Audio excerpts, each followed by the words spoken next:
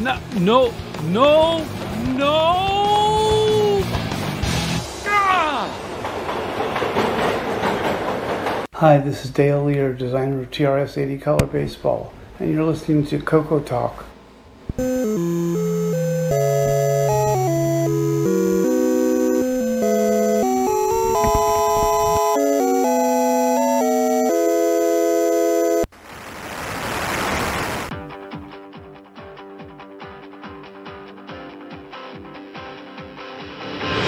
This is Coco Talk, the world's leading live talk show featuring the Tandy Color computer. It's time to drop your socks, grab your real-time clocks, and let's rock.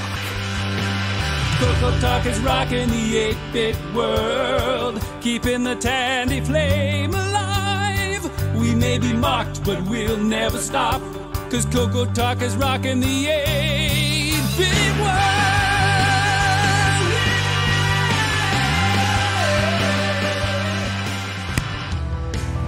Welcome to Coco Talk, episode 272. We have a special guest from Grant Plato.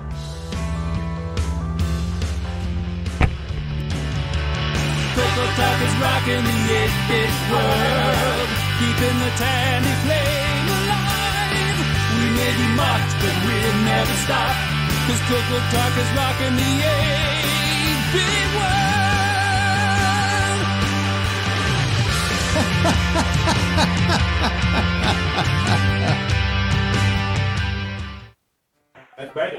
Hello and welcome everybody. Oh no!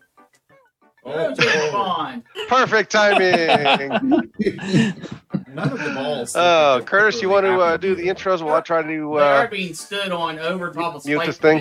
That's true. Endlessly suspended over the spikes. Probably not the way you want to go.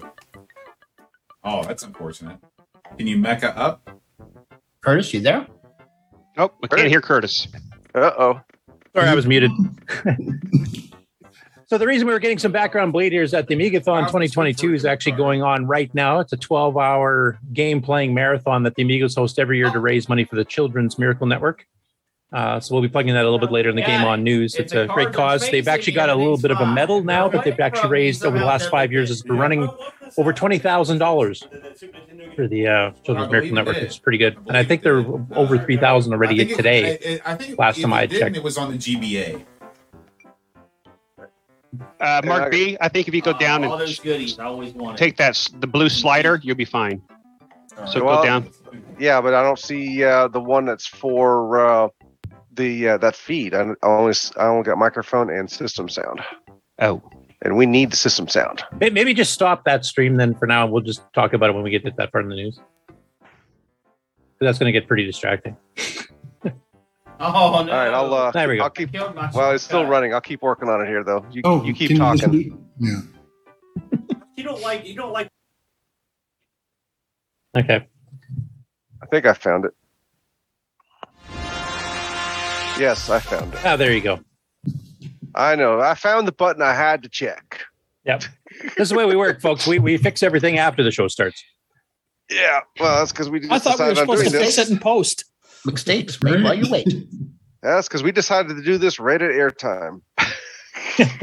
And by we mean you, Mark. Yeah. I wasn't planning a Rolling live. the dice. And we got a commercial on there anyway, so what the heck? Yeah, it's a good cause, so I mean, it's understandable. And they're not exactly strangers to having stream problems, as I'm sure Ken and a few other people that are members of their Discord know. Anyway, welcome to the show, everyone. I'll quickly go through intros, or do you want to do it, Mark? Nah, you go ahead and do it. Let's preserve my voice. Okay, because the screen's a little bit shrunk here, so I don't know if I'll be able to see everybody. But anyway, up in the upper left corner, from what I see, is Rick Euland. Welcome, Rick. This ain't enough of a clue. I was going to say Billy Gibbons, but Yep, exactly. next to him is our resident Apple guru, Mark Overholzer. Hey, glad to be here, as usual. And after that is our streamer who is having some technical difficulties, and we're going to blame that on the sickness he's had this week. Yeah. Mark Posley. Hi. I don't use a box of Kleenex. I use a roll. Yeah. Oh, wow. I thought that was for your cat puking on your bed, but okay. No, that was all this morning. That's why it's in the wash. That was Mark Fix It and Post B. Yeah. We'll fix it in post. That should be our motto. Next up from his wild out in the woods cabin is Ken Waters, alias Canadian Retro Things, and our host of the Game On segment. Welcome, Ken. Hello, everybody. If I'm getting through on my crappy internet. So far, so good. You're not even red or green today. You're not stuttering. What? Actually, I think most of the bandwidth is taken trying to render your shirt.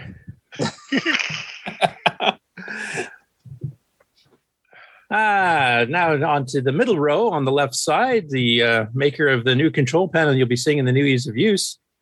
And I'm probably going to screw up your name now because all of a sudden I'm blanking out. Fred Provanja, correct? That's right. Hello, yes. Hi, everyone. Next after that, this guy is so important he has his own show segment. Ron Delvo of Ron's Garage Fan. Nope, you're muted, I think. Yeah, sounds the best. And don't forget a new YouTube channel every 2 weeks. Yeah, and Facebook page. Don't be jelly. If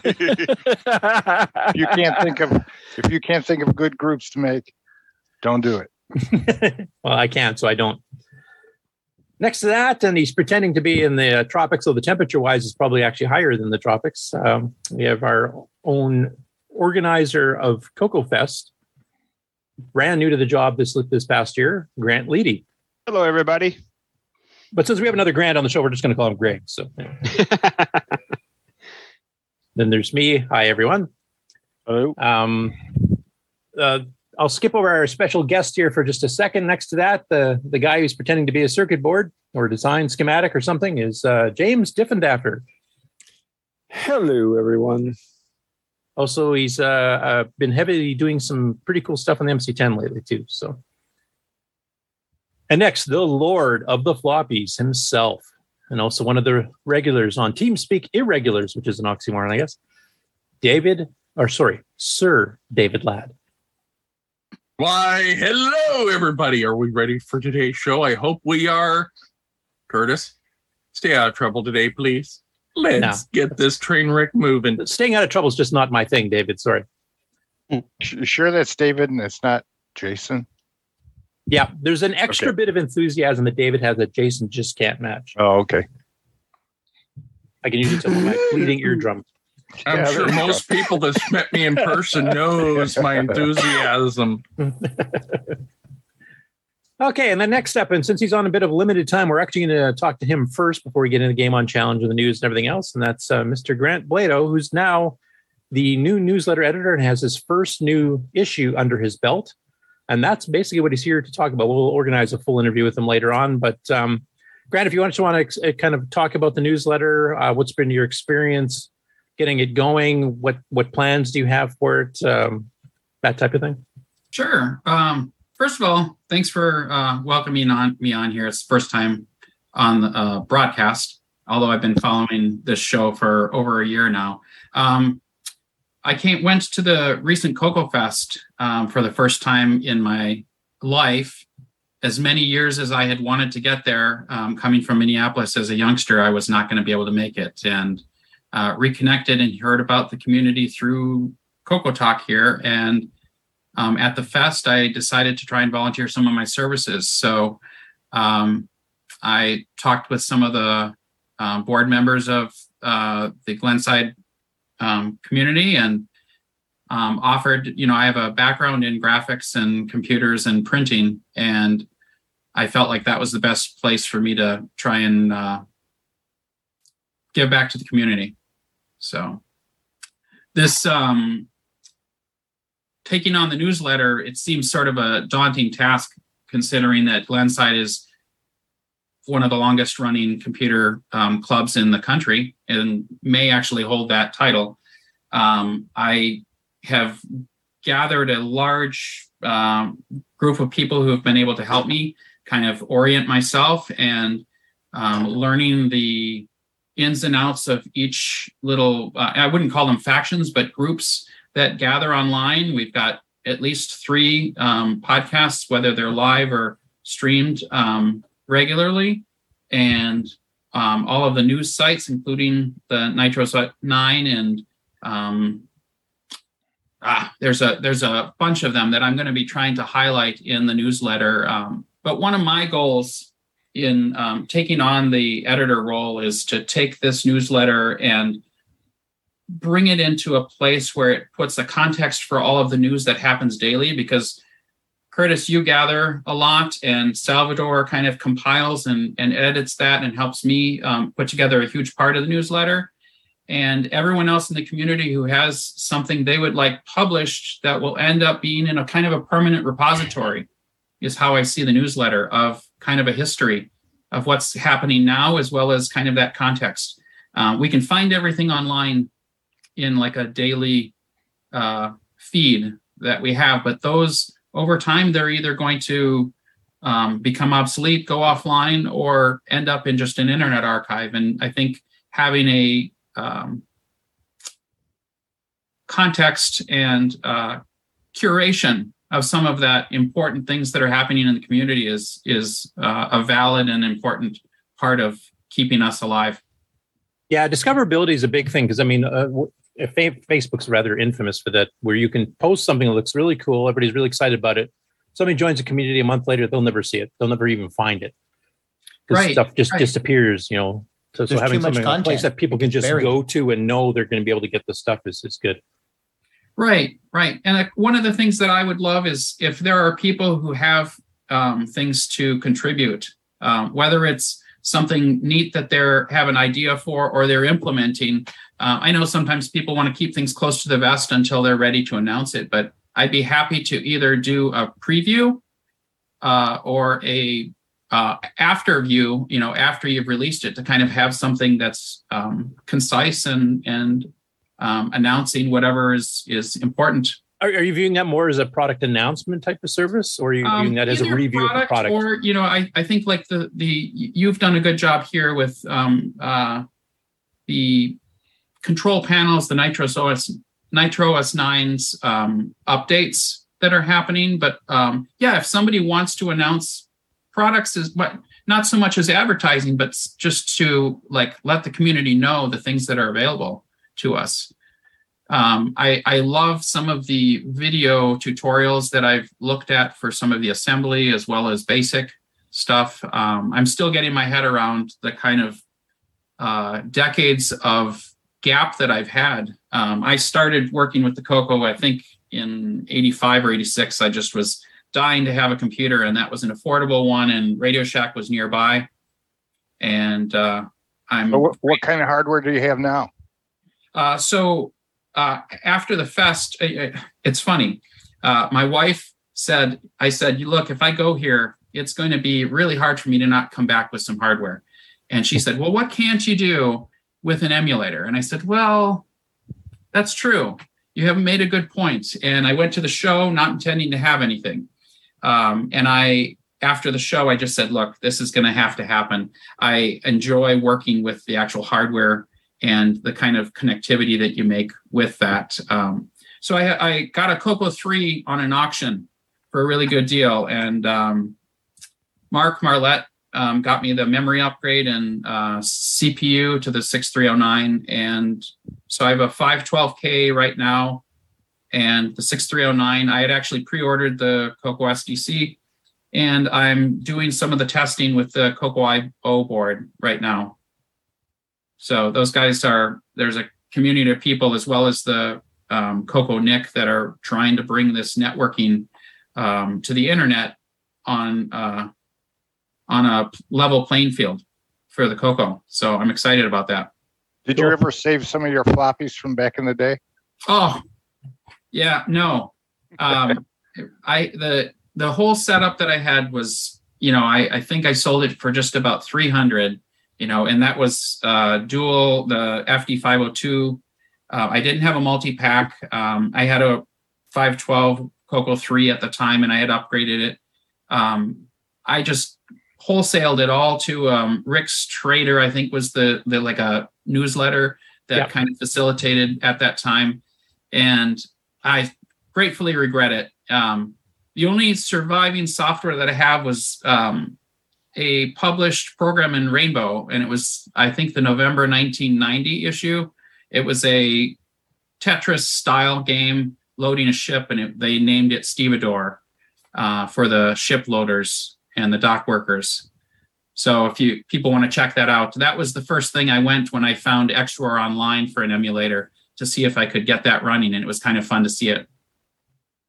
That was a Coco 3 program specifically, I presume? It was Coco 3, yeah. And, I look at it now and I think it's sort of simplistic, but looking at a high schooler putting this together, I was pretty happy with the results. So neat.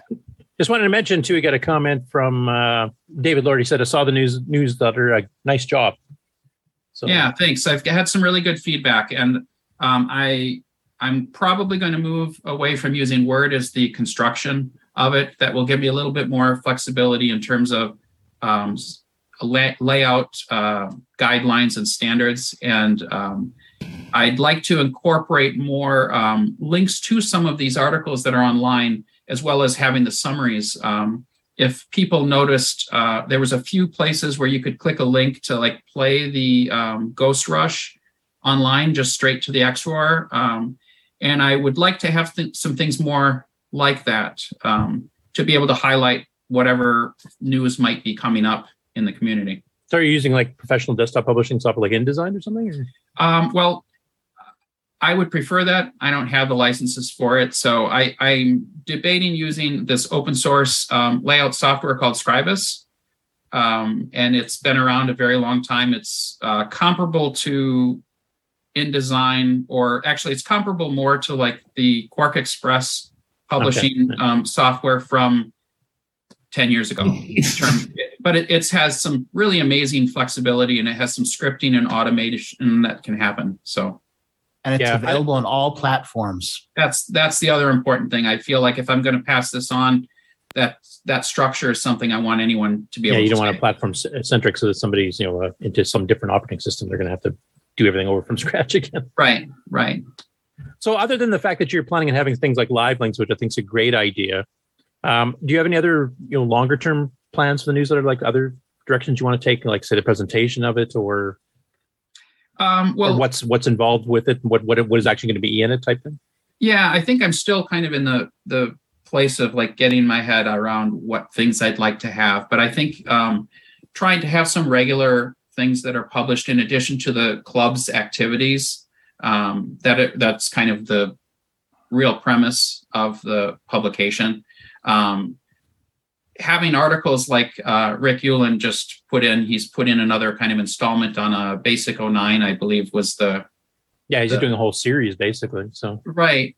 And I feel like when we, as a community, can put things in and support one another in terms of knowledge, there are a lot of people who've been here for the gap that I've been out and know way more than I do. And if they want to share some of that knowledge, I'll help to put it in a presentable form. And that's one of the things I'd like to do, is kind of bring some historical perspective of where things have come. And, I look at this hardware and my goodness, we have gone from pre-internet to like, there are people here developing this software today. And I mean, we see the enthusiasm for it, as well as the hardware that people do. So that's what really excites me, is seeing someone taking and either maximizing the resources we have or making additions to it. Yeah, it seems like sometimes you think of it and it can happen.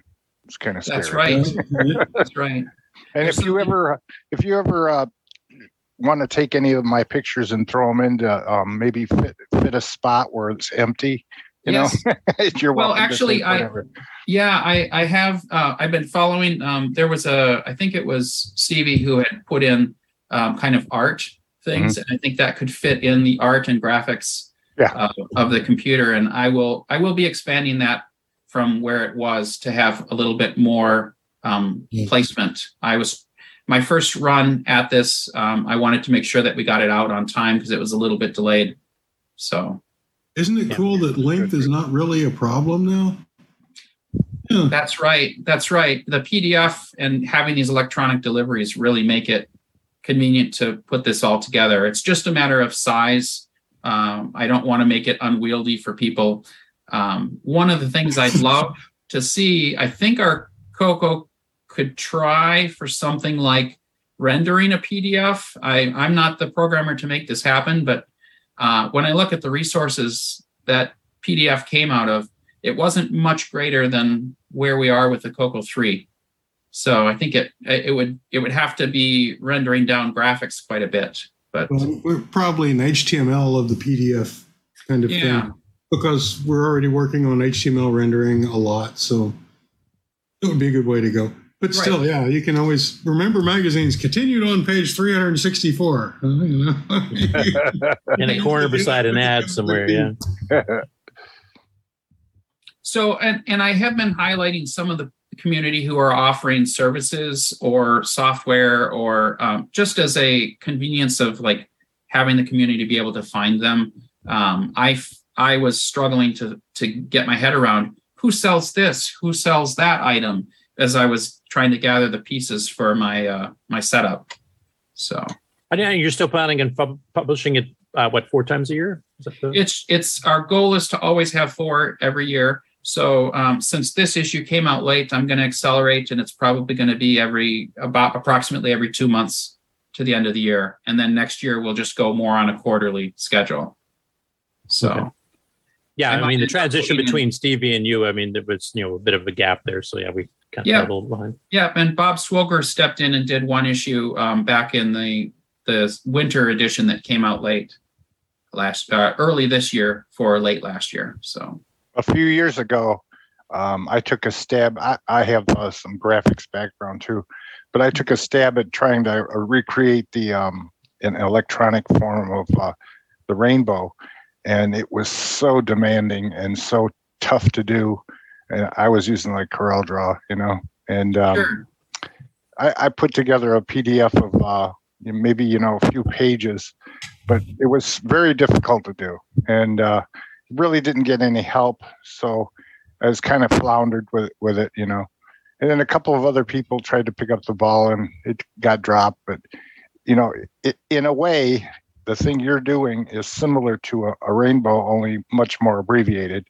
And right. One of the bylaws, I think this is historical, is to say we shouldn't be competing with other magazine publications. And I frankly, I don't know that there are any that are currently focused on Coco. So we're filling the gap of information, and I'm willing to expand this as a publication. And I think that I have the ability to bring about more of what your vision was, because I think Stevie started with kind of a cover that highlights the themes or the feeling of that issue. And that is one of my goals, is to bring it more in style with a periodical kind of publication. And I realized as I was doing the layout in Word here, the style of doing like call out boxes where you're doing programming, or you have, we do it on HTML online, and you have a different font and kind of blocked out areas. I'd really like to make sure that those stand out. Yeah. And so we have call outs and things. So there are actually a couple of those in the next submission. So get going. All right. Now, since you have the floor here, is there anything you want to solicit people for? Is there any specific topics or types of things that you would like people to submit that you would like in the future newsletters? Your summaries of news are really comprehensive. You get through, and I was feeling like, is there any places that I can find globally where there might be Coco news that we could use and highlight? And I've actually, I think Stevie may have put in place one of these Google searches. They're automated. I can't remember the term they use, but I was considering using that for some keywords to make sure that these anywhere that it's published with TRS-80, Cocoa, but that I would kind of get highlighted, that I could look at those sources and see whether it's a part of a material. But if anyone has submissions, sending them to newsletter@glensideccc.com will get to me, as well as if you had feedback on the newsletter or things that you'd like to see, I'm game. That's what I do sometimes, just to put content on my Ron's Garage. I'll go and just hit Google for a Cocoa or whatever, and then if you go down about 8 pages or 10 or 15, you'll see an article that someone, like, all of a sudden they got a wild hair and thought about, I used to have a Cocoa, and then they go ahead and write a little thing up about how, back in the day they had one, and they'll, talk about it a little bit. I think that's really cool to see. Right. Oh, and so, Curtis, I think when you're asking kind of what are my directions, there's a lot of people who have lots of experience, and I want to remember that we also are reaching out to the kind of extended community of vintage computing, and there will be people who will be joining the Cocoa community out of interest, but don't have that history and background, and even they have no idea about the Cocoa right. thing. Yeah. So I really want to have kind of startup articles that can kind of describe, hey, color basic is this, extended color basic is this. When you have a certain machine, how are they configured? And what can an SDC do for you? And that kind of that's exactly right. Highlighting the kind of key components that you're going to need to utilize and maybe maximize the equipment that somebody new to Cocoa will be able to use. I think as a community, that would be a good thing for us all to do, because it will only help expand kind of the interest. Lowers the barrier to entry, because a lot of people didn't have a Cocoa. I didn't get into Cocoa till 2012. I'm new here. Yeah, and just from being at Boat Fest, I mean, there's some people that have joined our Discord from their community since then that didn't know much about the Cocoa at all. It happened to be one of the featured 3 machines that had a gaming competition going on, so people were kind of interested in it because it wasn't as common as a C64 or an Atari 8-bit or something like that. Right. Yeah, I always felt like the underdog, and I still do in that regard with Cocoa. So that's us. Yeah. Not as much of an underdog as, say, the Dragon, but yeah. Yeah, right. Honestly, though, I think the Cocoa community is way tighter because of being the underdog, being the literally 4th class. I mean, because it was the Atari 8-bits, the Apple II, of course, snobs, and of course the Commodore, mass produced. The Cocoa people, this community is way tighter. Seriously. Right. And actually, I think that coming out of it, it's also a part of. I think the hardware that was here lent itself to exploration in ways some of the other systems just didn't. They were more of a off the shelf. Here's you go. Here's your game. Yeah. There's a lot of people who got a Cocoa early on, and their whole life came from that. I mean, they were in the computer industry and did cool things, and now they look back and think, oh yeah, I used to have one of those. And they'll come and visit us. Right. Well, so I would call myself one of those people. I didn't get into the electrical side of things, but the software side of things clearly, by everything I learned, even though those the specifics of what I was learning when I was young aren't the same. It was all those principles of structure and data and all the concepts. Yeah, and those concepts that brought me into working, building I built PCs when it was in the late 90s probably and early 2000s. I've gravitated towards a Mac unit because of the graphics background that I've had. And honestly, OS 10 just blew me away when it first came out. I was dying to have all of that Unix underneath it. And I love using that today. So that's one of the things at the show that really struck me. I'm failing on his first name, Strick. Henry Strickland? Yeah. He, I got connected with him, and I think you might have pointed me there, Curtis. I was like, I would love to see Python working, and I know that the constraints of the memory and everything wouldn't work. And whoever it was that gave me the news was like, hey, he's got something going, and sure enough, he had like a Pico or a really small limited set of Python working, which I haven't yet tried, but I'm curious to see how it works. Here's another example of something that Henry Strickland has done recently. If you can see my face. No, we just see Grant, so Mark will have to switch the camera. Oh, well, no worries. Then it's not really that important. But he's got Dig going on the Coco, so I know your name servers, I know your IP addresses, I know your SPF files on a Coco, which I think is just an absolutely.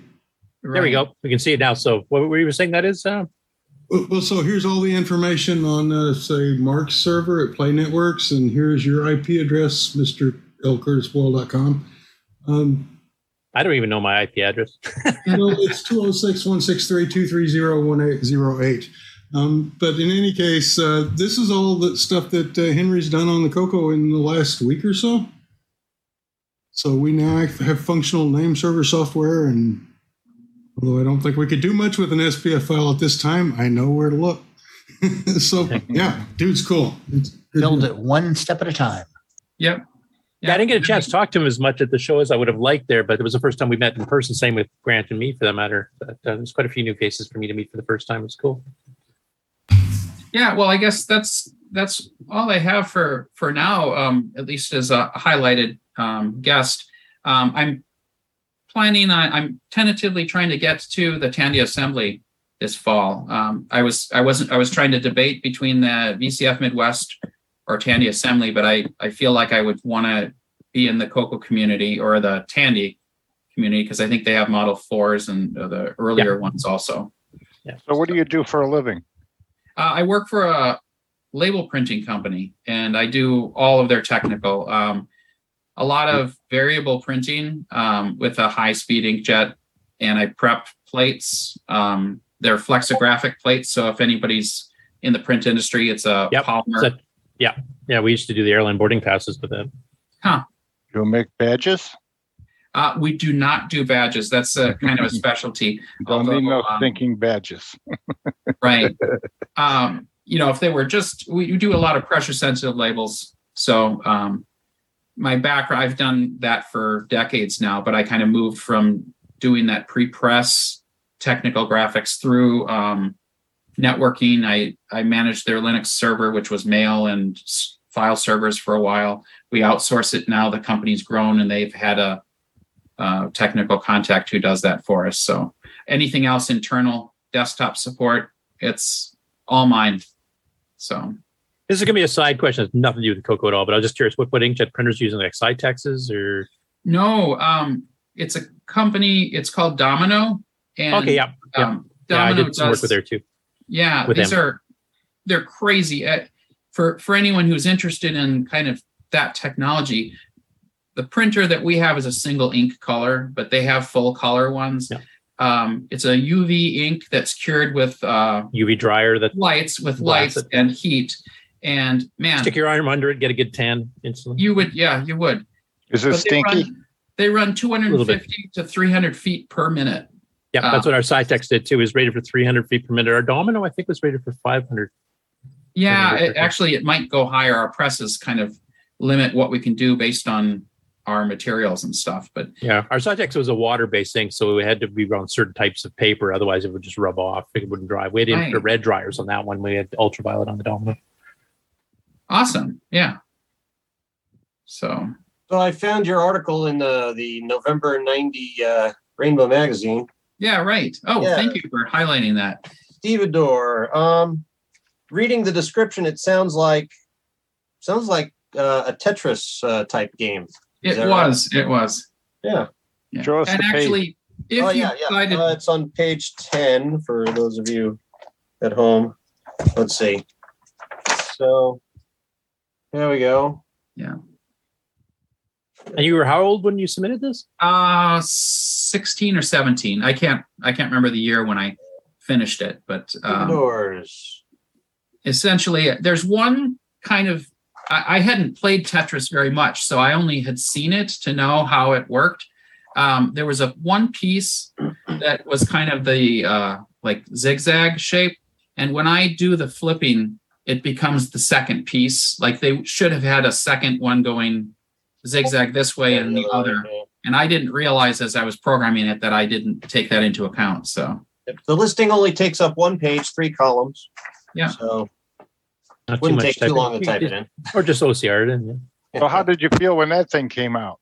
I was just enthusiastic. I wish they had paid better, but I was just overjoyed to have had something published. And yeah, that was kind of my feeling too. I didn't, the pay wasn't the greatest. Same here, yeah. Now, last question on the newsletter. So this next issue, like you said, you want to kind of ramp up the speed here to kind of catch the issues up. What is the deadline for people getting you stuff for this next newsletter? If anyone wants to submit something in 2 weeks, I think would be good for me to then start laying it out. I'll take any submission because I can push it into the following issue. But I know that Grant is going to need when you have the news to have available on the venue and stuff, we'll make sure that gets put in. And I'm thinking we're here in late July. Jim Brain had said that for the elections for next year, we're going to have those nominees put in place. And that will probably go on not this next issue, but the following, depending on the schedule. I just have to make sure that we have enough time for people to see that. And how do people submit articles to you? Like, should it be email or they can, Discord or what? Would be great. You can reach me on the Coco Discord as Grant B. I think I might have changed my name to Blado with Grant B in parentheses. Or newsletter at glensideccc.com. And do you have certain submission guidelines as to what formats these should be in? Like, should they be in I can PDF or anything. Yeah, I can take almost anything because being in pre-press, I transfer files all the time. Word file, just straight text files, photos. If I have any trouble, I'll just reach out to you. But I guess Word would probably be the easiest for most people. But if it's a Google Doc, whatever you need. Are you going to attempt to give a different treatment to the name of to the logo for the Glenside Club? Well, I did. Have you thought about it? Yeah, I did modify it a little bit. The name of the newsletter. Are you talking about the clubs itself? Or the newsletter? The logo. The logo. Yeah. club logo. Well, so the masthead for the newsletter, I kind of have modified already, but I would like to I want to pay homage to the history that's there. Yet we're not going to change the name. That's kind of a fixed thing. Yeah.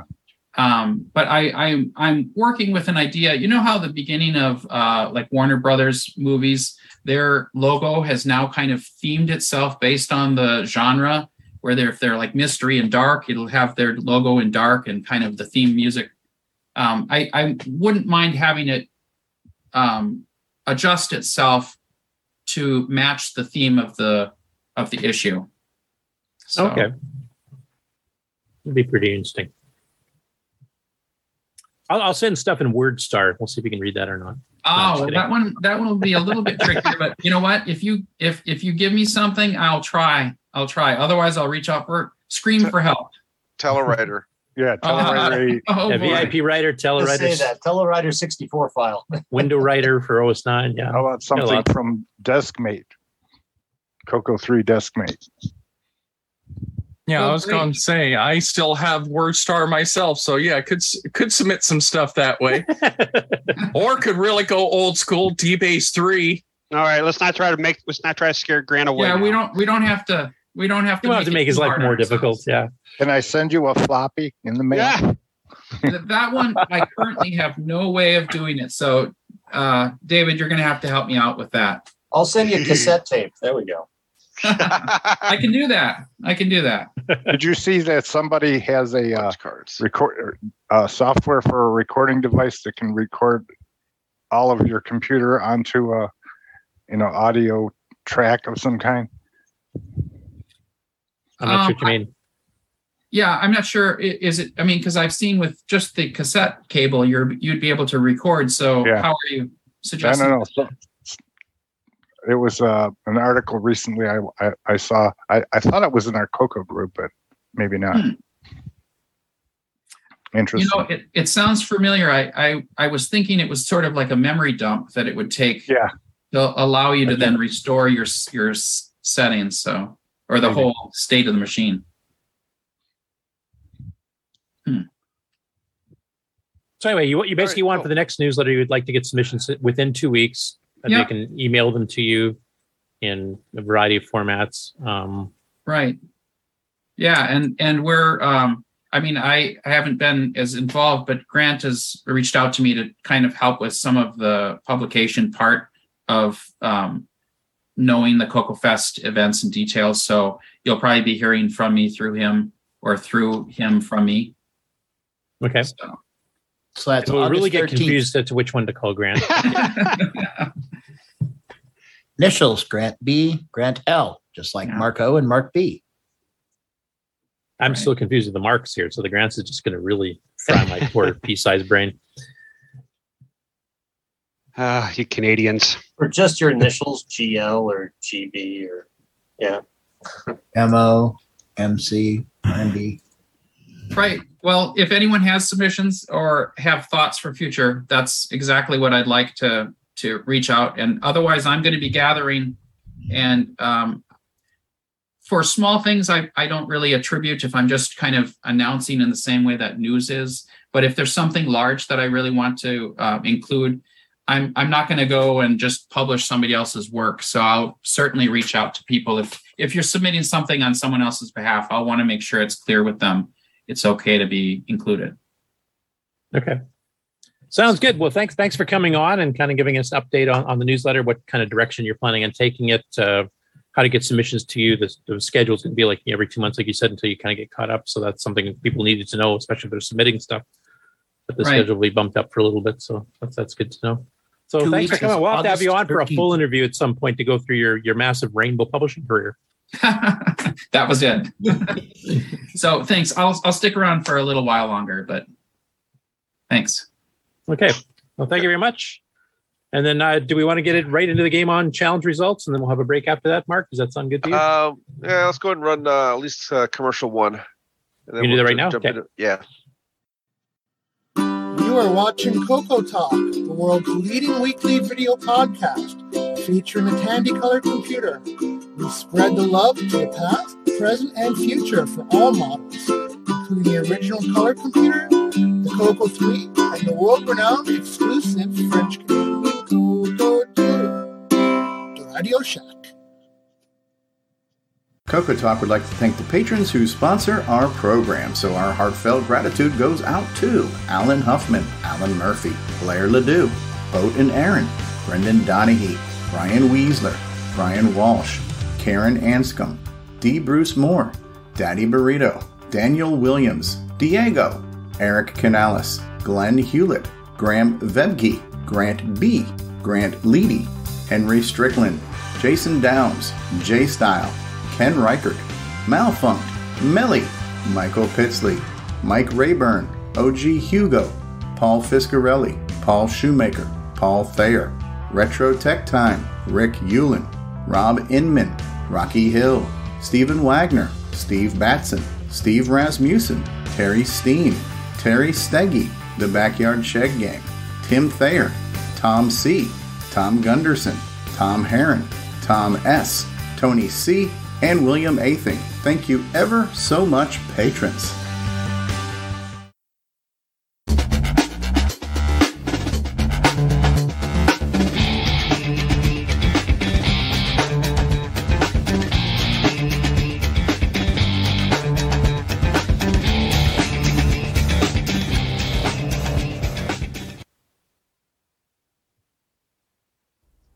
Welcome, everybody, to this week's Cocoa Talk Game On Challenge of the Week, where we played Xenian, or Xenian, however you want to pronounce it.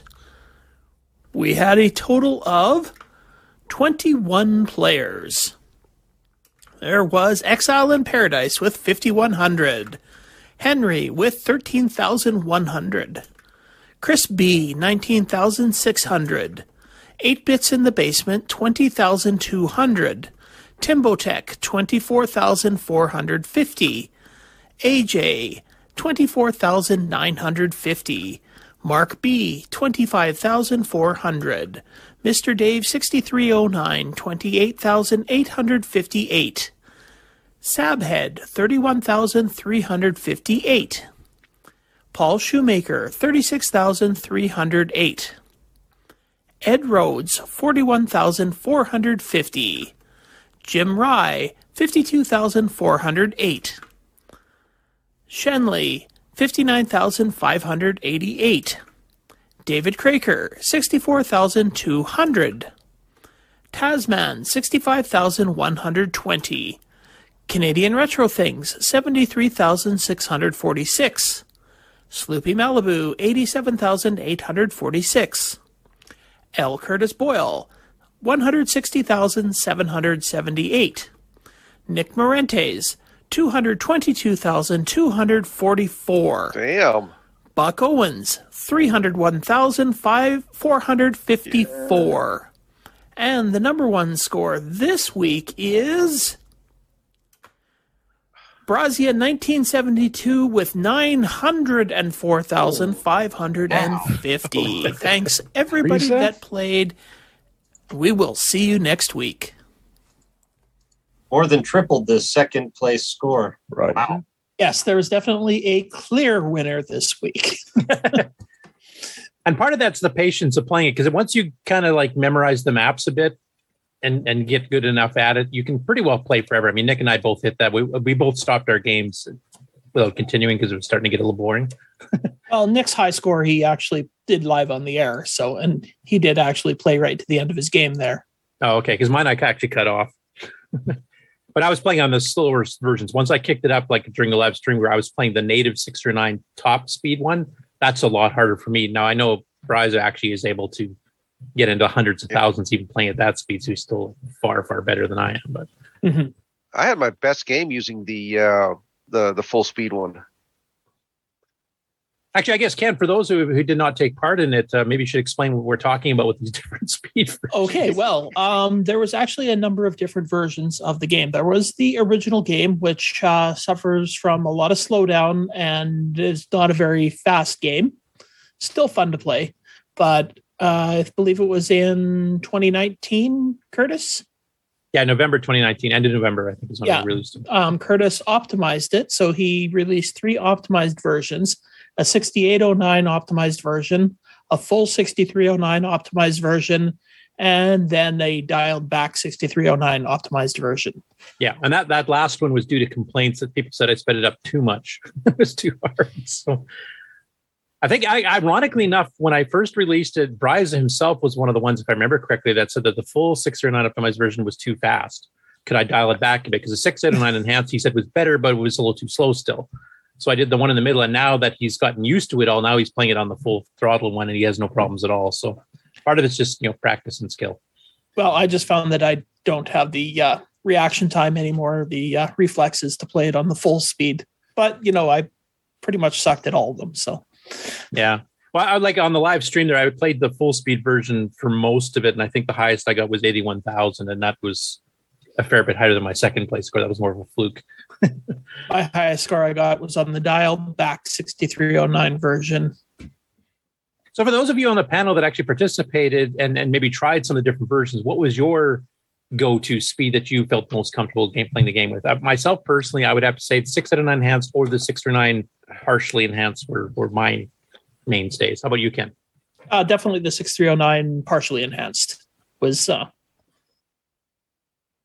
the best. And I mean, the game still did suffer from some slowdown, but it wasn't as bad. I personally thought that was just a feature to give you a little break to be able to take a sip of coffee while you're playing or something. Yeah. And basically because of the way his engine works, it has like layers that you can put stuff on. Like even the Texas stuff's a layer. It's just like the way Nick has done stuff like Gunstar. And the more larger stuff you've got on a layer to add, the slower it gets, because it's basically it draws the background every time, then it draws the first layer over top, and then draws the second layer of whatever's on top of that, type of thing. I mean, you get stuff like the force field that goes across the entire screen and is animated, or if you have like a mothership, or worse yet, 2 motherships on the screen at once, it really starts to bog it down. And I basically did the copying stuff. Copying these different layers over is what I sped up, which helps, but it's not consistent. Mm-hmm. So it's just proportionally faster.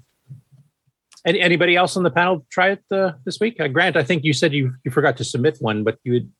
Yeah, I only tried the 6809 enhanced version, okay. And I was, frankly, looking at the performance that you're getting and how much is all moving. It's hard pressed to see the games of the era of our computer that could have done that. That's really amazing and a testament to the people who are optimizing as well as designing these games today. It's really amazing. Yeah. Well, talking to Nick, I mean, he's mentioned, like, I don't think the author, Michael Duncan, knew how to do like FIRQ based background sound, because it does slow down a little bit with sound, which is why he did so many quick sound effects. But the layering engine he did, I mean, that was something Nick didn't do back then. That was ahead of what Nick was doing. Right. Now, Nick's done it since, and he's learned a lot of other programming techniques to speed it up, which is why Gunstar is like a full screen game doing that kind of thing. And he's got multi-layer, backgrounds and stuff in the asteroid field. So, but yeah, for the time, it was pretty good.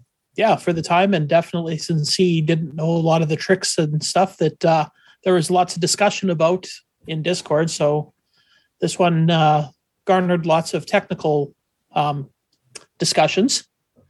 So yeah, and plus it's one of the few games Nick's actually good at that's not one of his own. So that was good. Yeah. He actually came on and played. So I had to double check that his original submission wasn't photoshopped.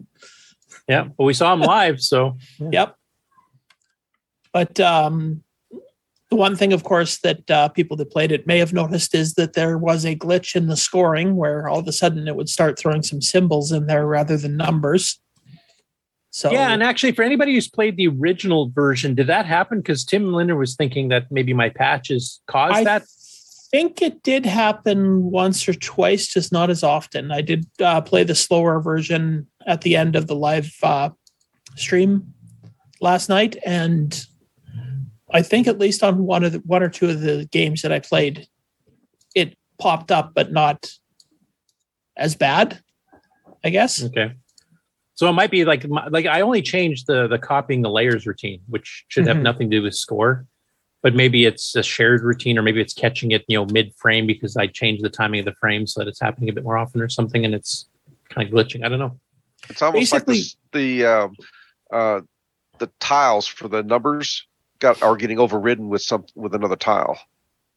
Yeah, or the pointer to where to grab the data to put there is grabbing a regular tile instead of a text character tile. And I think it's actually what it's doing is it's shifting the numbers over, because if you don't have any glitching in the score, your score always ends in 0, because there's nothing that should give you a single point. But anytime you get a glitch, you get a number like at 8? The end that's not a 0, an 8 or a 6. I think are the ones that turned out. So okay, that's interesting though. You said you tried it on the stock version, and you actually did see it happening there, just not as often. That's interesting. Yeah. I mean, it could be the fact that somebody removed the copy protection and screwed it up. That's happened before. Mm-hmm. Now, one thing I want to mention before you get into the details and showing the live stream here, Ken, or you can bring it up while I'm talking. There is, if you take a look at the original Diecom, because this is sold twice. Once it was sold through Diecom in 87, 88 range. And that ad actually mentions there was a Coco 1 and 2 version for 64K that would run on cassette or disc. The Coco 3 version required disc drive.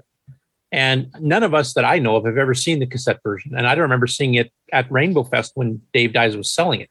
I only remember the Coco 3 version. So I don't know if that was, like, he had ads for certain things where they would give the system requirements for both sets of Cocos if it worked on both. And I'm wondering if that was just a screw up on the ad layout. But the manual actually mentions that too. Yeah, if you look at the manual, but in the manual, it actually says that the Coco 1-2 version is on cassette only, and the Coco 3 version is on disc only. Yeah, which contradicts the ad. Yeah. So that was released in 87, 88, and Brian Palmer, Bryza, had mentioned during the stream, he actually was in contact with the author, Michael Duncan, not too long ago, I think 3 years ago. And there was a pretty big falling out between him and Dave Dies. I'm assuming probably in not getting paid or something like that. Michael being from Australia, the author's from Australia. But I do know that by the time that game came out from Diecom was having, as we found in our interview with Glenn Dahlgren, the big fiasco with Rainbow, where Rainbow was charging him 2 to 3 times as much for the exact same ads that Sundog was getting because he was Canadian, and Lonnie was definitely favoring Native American type developers and stuff there. And I know Dave got so mad about that he pulled out of the Coco market really abruptly, like he just cut, never showed up at a fest, never advertised again. I'm wondering if Michael might have got caught in the crossfire of that, and that's what happened. So Bryce is going to try to get a hold of him and see if either Nick or myself can get a hold of him, and maybe we'll have him on for an interview to talk about the development of the game, et cetera, but also what happened. And I'm still trying to get a hold of Dave Dyes himself too. Henry Reitfeld actually, I guess, knew him growing up a little bit, and actually is still in contact with him. And also his sister Lori, who actually did some of the artwork for the manuals and the artwork for some of the games too. So I'm hoping maybe we can get the full perspective of what happened here all the way around, and maybe get a group panel, because there's a little bit of controversy with the way Rainbow did advertise. And I heard some of that even back in the day, that he definitely had a favored list that got better rates than just somebody new to the thing. Like if you're friends with friends Lonnie. and family rate. Yeah, pretty much. Exactly. So yeah, that'd be an interesting bit of history to try to get, tracked down and then put onto an interview that we can actually put up for everybody to preserve for the future type thing. I don't want to make it like a super controversy thing, but it's the way the business worked back then. I've heard that in other retro computer circles too, that was a definite thing for magazine advertisers and stuff at the time. So. Mm-hmm. Well, talking about magazines, thanks to Buck Owens, there was, I was able to find one high score submission in Rainbow. And right here, so there was, this was the January 1990 Rainbow. And so 2 scores were submitted. High score 429,530. So I don't know. The game came out in 89, so it hadn't been around all that long. So maybe it's a completely feasible score. Obviously, we well beat that, or one person well beat that this time. But yeah. And then if I'm right on the timelines, I'd have to go check the ads, but I don't think it was on sale that long before Diecom pulled on the market. So you had a limited window to get the game. Mm-hmm. And then it ended up being, as we've seen the manuals in the archive, that he ended up selling it himself, I think, through a company called Remcoms in Australia in 1993, I believe it was. And that was a Coco 3 only at that point too. So anybody that played it, what are some tips and tricks? Obviously, from what people were saying, there is definitely some there's patterns that you can follow. Yeah, I mean, like most of these types of games, memorize the maps because they're static. So if you have force fields, you have to go shoot a certain thing to disable the force fields. You can kind of predict, ahead of time. Okay, the force field's going to show up on the right. Now I have to go shoot that thing. So you can kind of like guide your ship so you're ready to do it as soon as it pops on the screen. And I think my internet connection is way too crappy to show the video here of the live stream. So yeah, it's a slideshow. Yeah. The only other one I have. Good. Oh, sorry. I was just going to say, being out of the cabin is a great place to be, but the internet's not that good. Yeah, and the satellite internet's a bit expensive. The biggest tip I have, aside from like memorizing the maps, etc., is that if you've got shots coming down at you, or aliens are coming down at you, or even the tanks, if you're up on the screen vertically somewhat, and then you go diagonal, like if you're trying to time like the mothership, or trying to time the tanks and some of the other aliens coming after you, if you go down, you can go at the same speed, which gives you more time to dodge the bullets. So if you're going diagonally, you say upper left to lower right, and there's a bullet coming down a little bit to the right of you, you can actually keep ahead of it somewhat. And if you're actually got the ships, I think you go at the exact same speed. So basically they won't hit you if you're safe already. So you can actually take care of some of the aliens and the tanks in particular, where you can actually get more time to get in to shoot them between shots.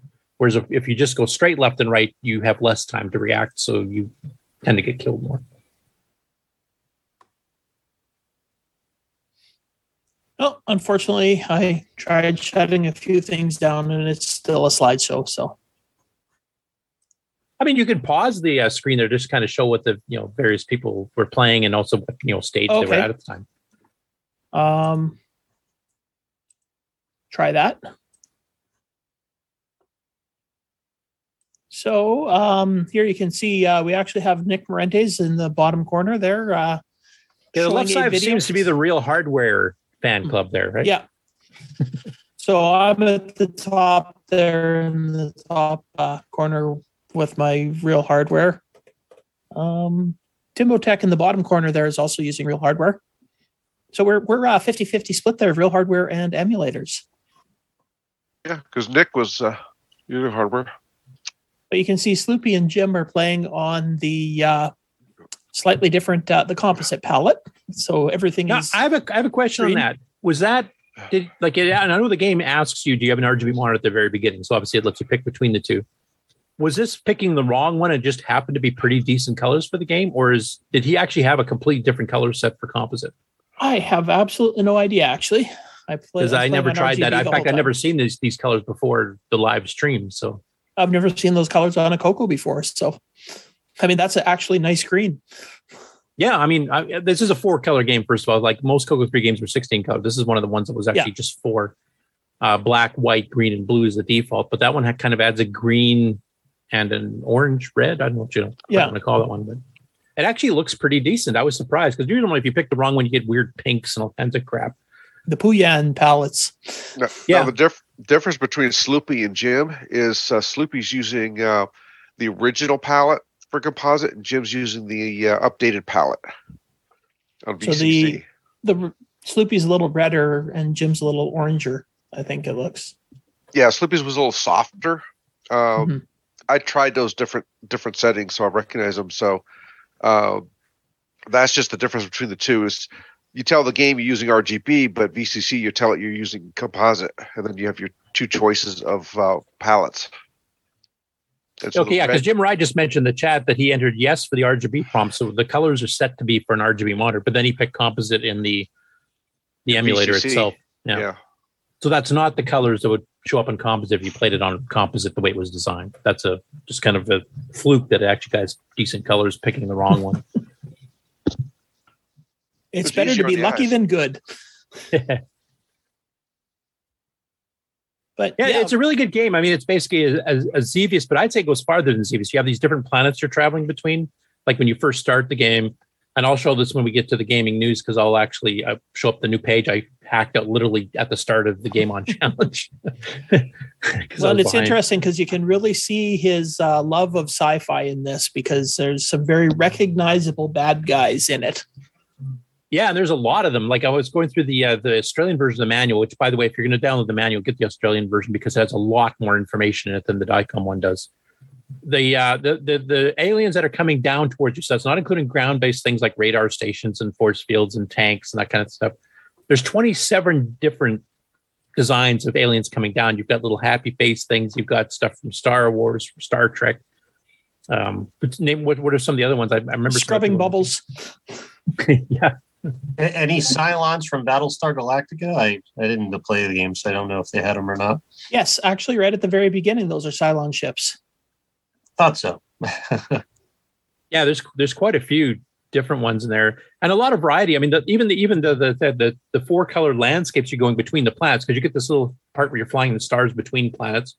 Then you see the planet kind of come in, scrolling on, and then some of them will have cities and basically kind of like the first level of Gunstar type thing. And then later on you get cratered moons, and then you get some stuff that looks like ice stuff. And there's a lot of variety. I mean, for the 4-color palette in particular, and each planet is a little bit different. They kind of have their own designs as to what kind of is on them, and they're different sizes too, which if you look on the map at the beginning of the game where it actually kind of shows you the 4 orbits, I think it's the biggest planet first, and then it gets to smaller ones as you go. And that's actually reflected as you're flying over the terrain.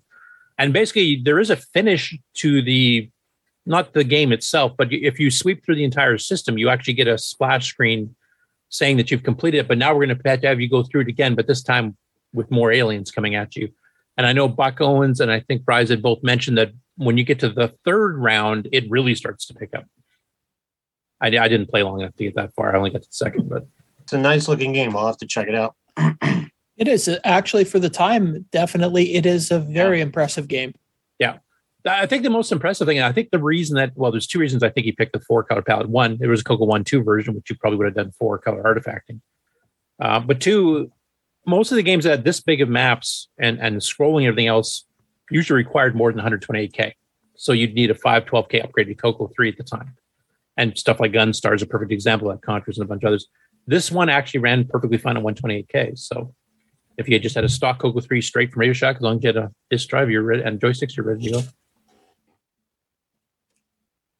Yeah, so definitely a game that I would have been very happy to have back in the day. Yeah. Oh, one other tip: use the smart bombs. Yes, and I know a lot of people were having problems saying that the smart bombs didn't work, but I did put into the Discord there and stuff that the smart bombs only work if you're not firing your guns. Yeah, so you have to let go of the joystick button, then slap a space bar, and then go back to firing. And as I think Bryza had said, if it could be remapped to the second button on the joystick, it would make the game much easier. Yeah, I agree. I don't know if there's enough room. Like the patches I did had to fit in place because I don't have source code, obviously, and I really don't feel like disassembling the whole darn thing. Oh, come on, Curtis. That's like a... No, I've done it once in Nitrous 9 itself, and that's enough. Thanks. And Fractals, I did that too. Well, if we can get the author on, maybe we can get him to add that. We'll start feature creeping. Or even if he just has the source code. I mean, if the source code's available and I just have to reassemble it, then I can go patch that pretty easily. It's just trying to figure out what all this coding was doing. Okay. Well, so it was a successful live game last night. We had lots of people playing and a very successful week of submitting scores. We're once again at 21 players this week. So out of curiosity, what was the most people you had playing the game on the live stream? Because I was so busy playing the game, I couldn't pay attention to the stream. I think it was 7 we had at one point, but that was only for like just a little bit. And then I think that's pretty good. That's one of the higher. We had 7, and then I think Mark blew up his VCC. And then by the time he got it going again, we only had 6 again. Yeah, it was a pretty good turnout for live. I mean, and it's because a good apparently game, there's something in it that if you hit reset, like if you soft reset it while you're playing. Actually, I did it on my real hardware, and the screen turns red, and it's got "Oh no" written in the center, and then the computer crashes. I don't know what he did for that, but if he did "Oh no," then he probably did that on purpose. Yeah. I know VCC would explode. Yeah, and it shut down Mark's VCC, but I tried it on the I tried it on my real hardware, and it went red, went to "Oh no," and then just a bunch of garbage on the screen. And I had to reset it back into basic to start up again. So I wonder if that was completely on by design, or if he has some sort of check to see if it looks like it's pirated or something, and then he does that as a. Could be. I don't know. Or just to prevent people from being able to get into the source code somehow or something. I don't know. Yeah, because some of the copy protection, like a few of them used to self-destruct the discs themselves. Like Sam Sleuth is rather famous for doing that. If it detected it was on a pirate thing, it would trash the directory track and fill it with "buy your own" all the way up down through the thing, and then the game would work more. You could think less insidious reasons, like you set up the game and hit reset to start it. Well, no, you can't just hit reset again. You've got to start over and set up the game before you hit reset to start it, in software, so to speak. So if the reset vector is screwed up, then what are you going to do if you hit it again and you haven't gone through initialization? Yeah, but would you have put an "Oh no" on the screen? That sounds like more purposeful. You got into the reset vector in ill-gotten way, and the game's not prepared to reset at this point, so we're crashing now. Bye.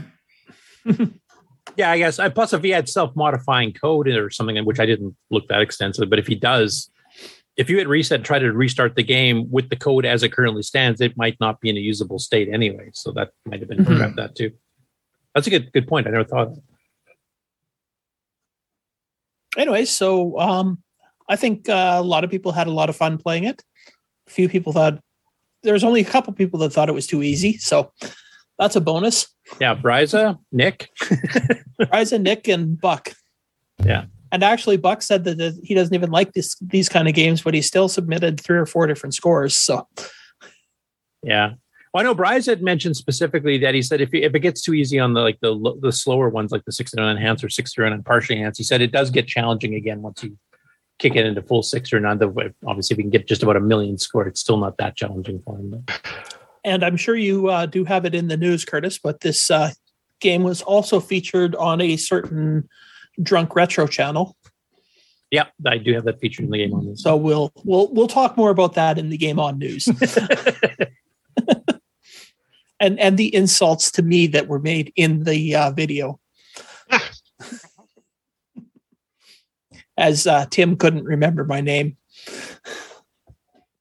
And there's somebody claiming to be Nick Marentes in the chat here on YouTube says, where do I find the Zoom ID? It looks like he wants to join the call, but I mean, he's on every week. So what happened to the Zoom ID for him? I have no idea. Anyway, if somebody wants to message that to him quick. Where's this at? Where's he at? You can probably get him on Discord would be the easiest there. Okay. Here we go. All right. Well, I guess that is all about the game, unless maybe we can talk quickly to Nick about what he thought when he gets on. But for now, I will show what next week's game is going to be. So this game is a bit of a mashup. Oh, which one is this now? Shoot.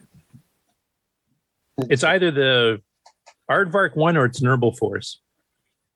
It's the Aardvark one. Okay, so that's a Dave Edson Defender clone. What the heck is the name? Defender style game, yeah. Planet Raiders. Is that right? Yes.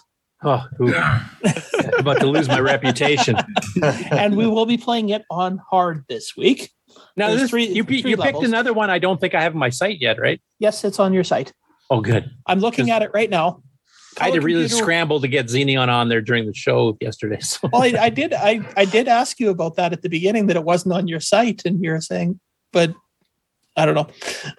I think because I've got another 600 games to go yet that I know of. So yeah, there's lots. Well, I think we miscommunicated because it sounded like you said, "Well, I did the optimization for it, so that's why I didn't put it up," or something like that, or you haven't been able to get a hold of the author, so you didn't put it up, or anyway.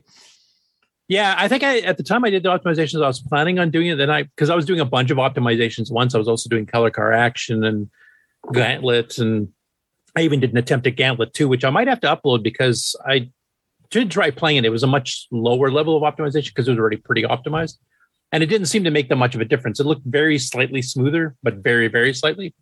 But then somebody pointed out that where Gauntlet 2 lags the worst is when you get a screen full of ghosts or something like that. And I didn't play it long enough when I was testing it to say, is it going to help when the screen gets overwhelmed with like 50 creatures? So I'll have to try that again. And if it actually does smooth that out, I might upload that version because I was a bit disappointed when I did that one. It didn't look like it fixed much. And it's also frame locked. Yeah, Gauntlet 2 is one of my favorite games back in the day, but I did find that it was ran kind of slow, especially when there were a lot of sprites on the screen at once. Yeah. And because it's frame locked, I mean, that's more reprogramming than I probably am really willing to do. Trying to figure out where all that stuff's kept and how it decides when to upgrade the frames, etc. But so if it smooths out the busy screens, then maybe I will submit it again. I will steer it a little bit back to the game for next week.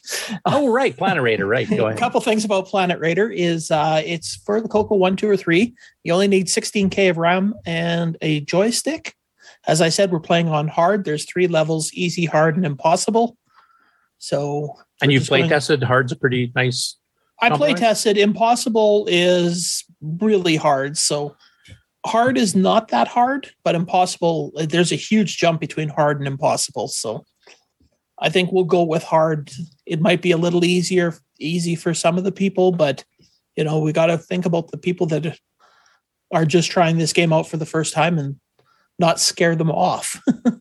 Yeah, well, if we did impossible, then all the scores would be in single digits, right? Except for Buck Owens. Yeah. Anyways, this was published in 1982, and it is actually as it looked in the picture, defender, but it's also got choplifter bits to it too, because rather than the aliens stealing the people, you have to pick them up to finish the level. So you have to go through, shoot all the bad guys, and pick up the people off the ground. Okay, and so it's a bit more like Protectors 2 that way. Yeah, but you don't have to actually kill all the bad guys. You just have to save all the people or kill the people if you don't want as many points. You can just shoot them, depending on what kind of mood you're in. And Nick Moretti's, I see a couple people have sent you some direct messages, etc., for getting into the Zoom call. So hopefully you can make it on here. And we're trying to drag this segment out as long as we can so you can join before it ends. Yep. Because it's not very often that we have Nick Moretti's in the top 3 scorers. Except for his own games. I don't think that's ever happened. Does he even do that in his own games? Yeah, no, he tests his own games enough that he could literally kill everybody else in the score there. Yeah, he cheats. Yeah, that's more likely. He's just got the codes for cheating. So yeah, that's a good one. It's a Dave Edson. It's also one of the earlier Defender clones in the Coco. Because 82 would have been Protectors 2 is out in 82, I guess. But I'm trying to remember, like the Tom Mix one, Protectors. I think that was 83. Starfire would have been late 82, early 83. I think late 82. What's the Tandy one that's kind of loosely based on Defender by Greg Zumwalt? Starblaze? Yes. Starblaze, That was later. That was definitely 83. Kind of a mix between Defender and Starmaster from the Atari. Yeah. Planet Invasion by Spectral was 83, I'm pretty sure. Nerval Force, which was by Softlaw / what was your game division called? Color Quest or whatever. I think that was 83 as well. So that's definitely an earlier one. And Dave Edson, I mean, at that time, he was a teenager in high school, and he'd cranked out like 8 or 9 games in the span of like a year and a half. And just so you know, also, once you save all the people on the level, the way to end the level is you have to fly out the top of the screen. Okay, so it's kind of like Gorgon on the Apple, where you had to go up there to dodge satellites and stuff. Okay, Nick, are you coming on or not? He probably can't figure out how to work Zoom. That could be. Let me see if he's meant to be Discord. I don't normally check Discord because it's too distracting while the show's on. But yeah, he's not showing up as online on Discord. You do a commercial break, maybe. Yeah, I would do a commercial break. Yeah, we can do that. Give him some time here. He did send me a message apparently about 20 minutes ago saying, "What's the meeting ID for Coco Talk? My Zoom has lost it." I think it's more the operator there, Nick. Not Zoom. Oh, that's a shot cast across the bow. All right, here's a commercial. Hello, I'm David Ladd. Thank you for watching Coco Talk, the world's leading live Coco Talk show. ESP 8266-01 RS-232 TTL Wi-Fi network, 4-pin DIN, Fitbanger, DB9, PC IP, DriveWire.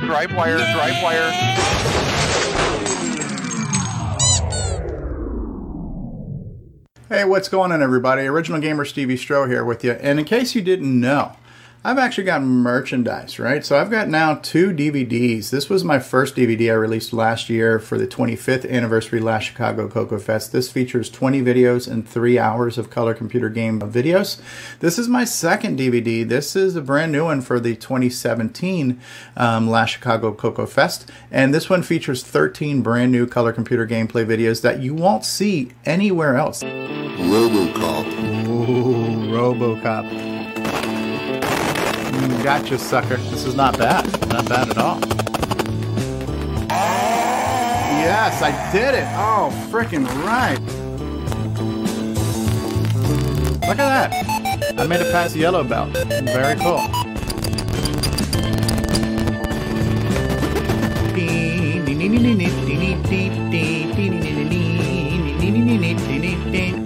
Oh, crap. I am getting the crap freaking bombed the hell out of me here. Okay, the square guy Looks kind of like a puckering sphincter. All right, there we go. Game over. Oh, that didn't last long. That's what she said. Okay, so I've got to jump over the spikes and under the ball. So, if you like my videos and you want to help support a starving artist, you can head on over to 8bit256.com and grab yourself a copy of one or both of these DVDs because they're both awesome. And if you like color computer gameplay videos, you might like these DVDs. So check them out. Thanks for watching my videos, everybody. In a world where RGB produces black and white video, one cable can make a difference.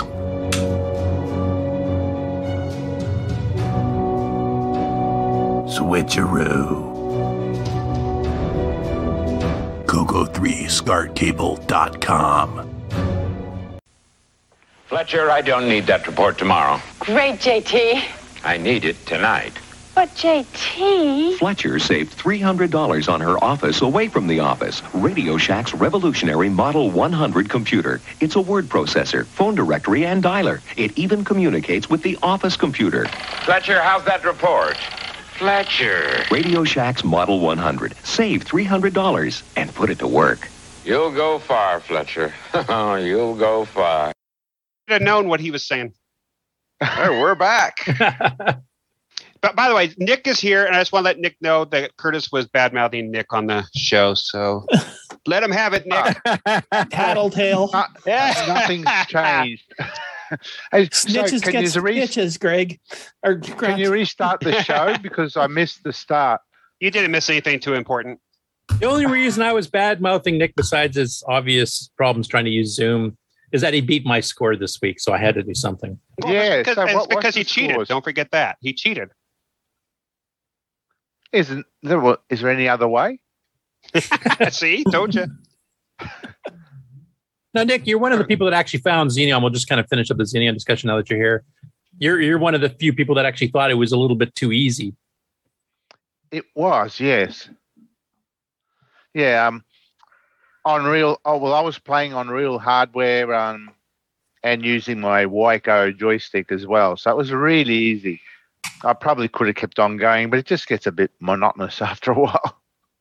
Now, was that on which of the 4 speed levels was that on? I chose your 6809 enhanced one. Okay, so you didn't try the 2 faster ones past that. So that might have made a difference. I was going to, but I thought, the middle of the road just setting might have been the best. And it was good, except every now and then it still slowed down a lot. Yeah. But it was bearable. It's a good game, though. Apart from that, I think it could have been a better game if you didn't have it having.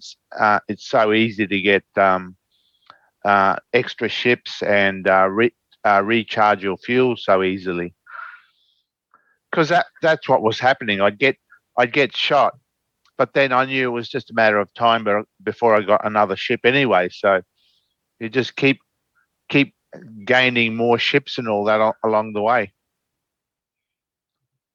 Yeah, I'm interested to hear your take maybe in a future episode of trying it on the even faster version to see if the speed difference makes it hard enough that it becomes a challenging game for you. It probably makes it a little bit harder, but because it'll be fast when there's only a few aliens up there, but then it'll slow down and it'll be probably just right. Yeah. I think the biggest flaw in it is that the speed consistency, because like you said, if the it's more the consistency, I think, rather than the speed. But yeah.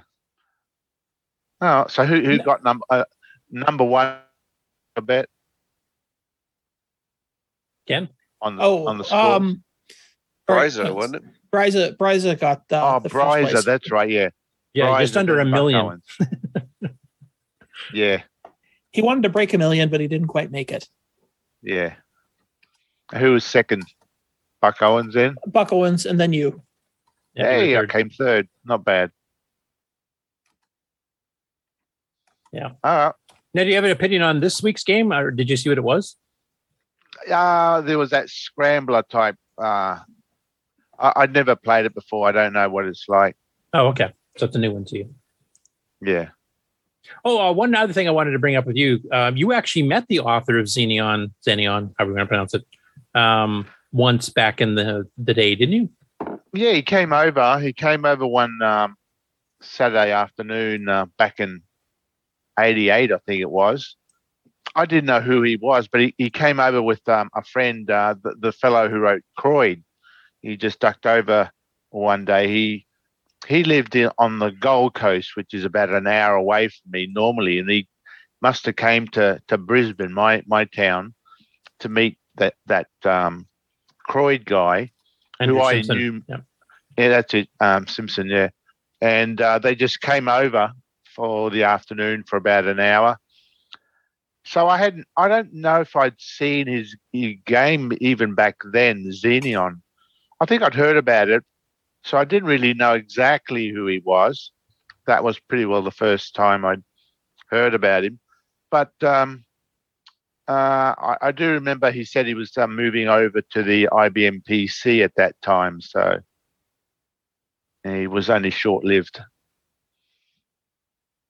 Although I suspect he programmed a bit more earlier before that, because according to Bryza, he had a dragon, which was a bit more rare back in Australia back then. You know, most people who had a Coco type machine had a Coco. Dragons weren't as common. They were available, but most people, you know, if you wanted a Coco type machine, you bought a Coco because there were Radio Shacks everywhere. But apparently he had a dragon, so he must have programmed the game originally on a dragon for a Coco 1 and 2. And according to Bryza, who emailed with him more often,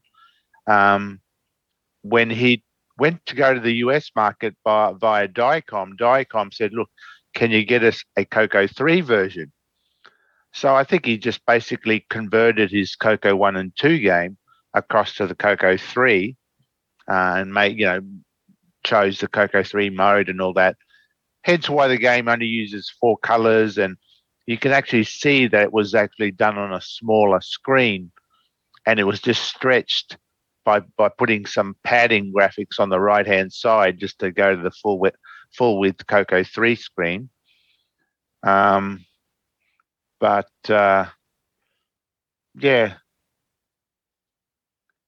I don't know what the rest of the politics came after that as to why it then disappeared from Diacom as well.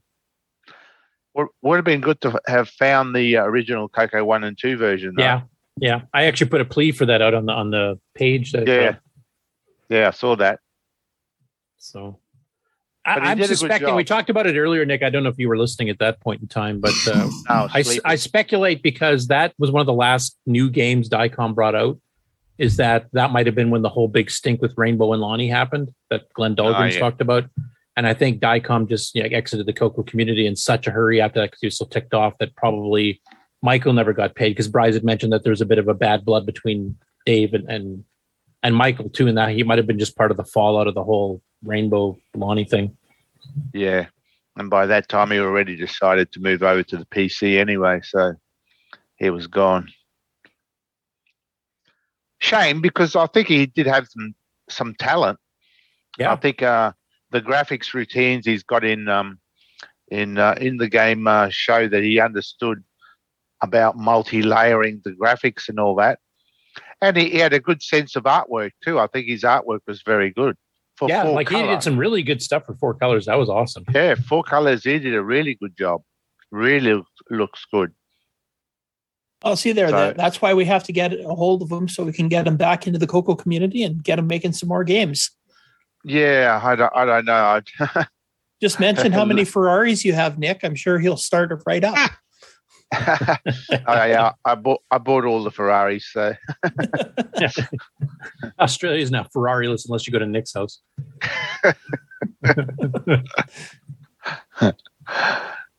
Yep, that's all I know about it. Cool. At some point we'll have to cover Croyd too. Andrew Simpson's game is another Australian-generated game. I mean, Nick and I were discussing this earlier in the week here. Like, basically, if you look at the Coco 3 market in particular, the States is obviously the biggest market. Canada, I would say, was second, but Australia was a pretty close third. And then after that, it was like a few scatterings in Europe and stuff. But Yeah. For some reason, Australia always had a really strong cocoa market. Yeah, we had a lot of user groups. I never used to go to any of them, but that's because you were too good for them, I think. So yeah, I only played my games. Or should I say, I could only play my games. Yeah, well, you proved that wrong yesterday. Got to have those cheat codes. Yeah, that's right. Anyway, thanks for popping on. I'm glad we got some of your perspective. The fact you actually met the author. Yeah. The fact you actually met the author is pretty cool. So hopefully, I know Bryce had mentioned that he'd been in contact with Michael just 3 years ago. So hopefully, if we can get in contact with him again, I'd love to have him on. Just as an interview anyway, yeah. Yeah. Be good to hear the background story of it all. Yeah, and then Henry Reitfeld's trying to get me in contact with Dave. And we'll see. Dave might still be pretty bitter about the whole thing, so I don't know if he'll want to do it or not. But I'd love to have him and his sister on to talk about, because she did some of the graphics for the manuals and the games themselves, as I mentioned earlier. Yeah, and plus, maybe have those two kind of reconcile somewhat, because I'm pretty certain that the timeline was that all that hit at once. So it just, was kind of just bad luck. Yeah. I think that era, though, 88, 89, was a pretty active era for the Coco 3 for software development, if I recall. There was a lot happening. Sundog, Tandy was still bringing out some pretty cool new stuff. Yeah. The tail end of the Dicom era. Go Sub with Jeremy Spiller before he started selling it through Sundog. And he brought Crystal City and Xenix. And there's some pretty cool stuff going on. And I'm not even mentioning OS9 yet. So, Oh, OS what? Something those Canadians only use, nobody in the States. It's so easy. Just read the 1,100-page manual. It's no problem at all. Did you write that manual? No, but I ran away from it as soon as I saw how big it was. Yeah. I use it to weigh down papers on the back of a flatbed truck when I'm driving on the highway. So I used it for toilet paper. No. No, that's the Commodore manual you're thinking of. Sorry. I probably was actually, I was probably one of the first people to actually own or have bought OS9 in Australia. Ironically enough, because around 86, 87 it was when Tandy decided to sell my Donut Dilemma game. When OS9 became available in the US, I actually had a call from Tandy, the guy that I was dealing with in the Tandy offices who were buying my software. And he said, look, OS9 has just come into the warehouse. Would you like to get it? Because, we recommend you can develop software for it. So I ordered it, and that was, I was thinking that from here on I'll be doing OS9 games. But yeah, I didn't get very far. I didn't get far in it at all. I've still got the manual, so I didn't burn it. But we're working on a new version of the manual anyway for next time. I know, There's a lot of stuff added and changed and whatever else. So it was a good manual, though it was overwhelming. I didn't learn parts of it till several years later myself. It was a programmer's manual. It wasn't really a. Yeah, it was a bit more user friendly than some other programmers' manuals I saw for the rival systems at the time. But yeah, it was just overwhelming. I mean, when you have this tome that's like this thick, yeah, it's a bit intimidating. Who reads manuals anyway? Yeah. All right, we're ready for news. Yeah, you can do the news segment thing, and I'll just go straight to Game On News, and I'll go straight into regular news after that. All right. Let's see. I was going to do it this way.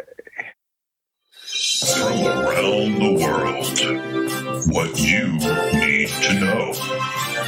Get caught up on News with L. Curtis Boyle. And now a Muppet News Flash. Okay, go ahead. Okay.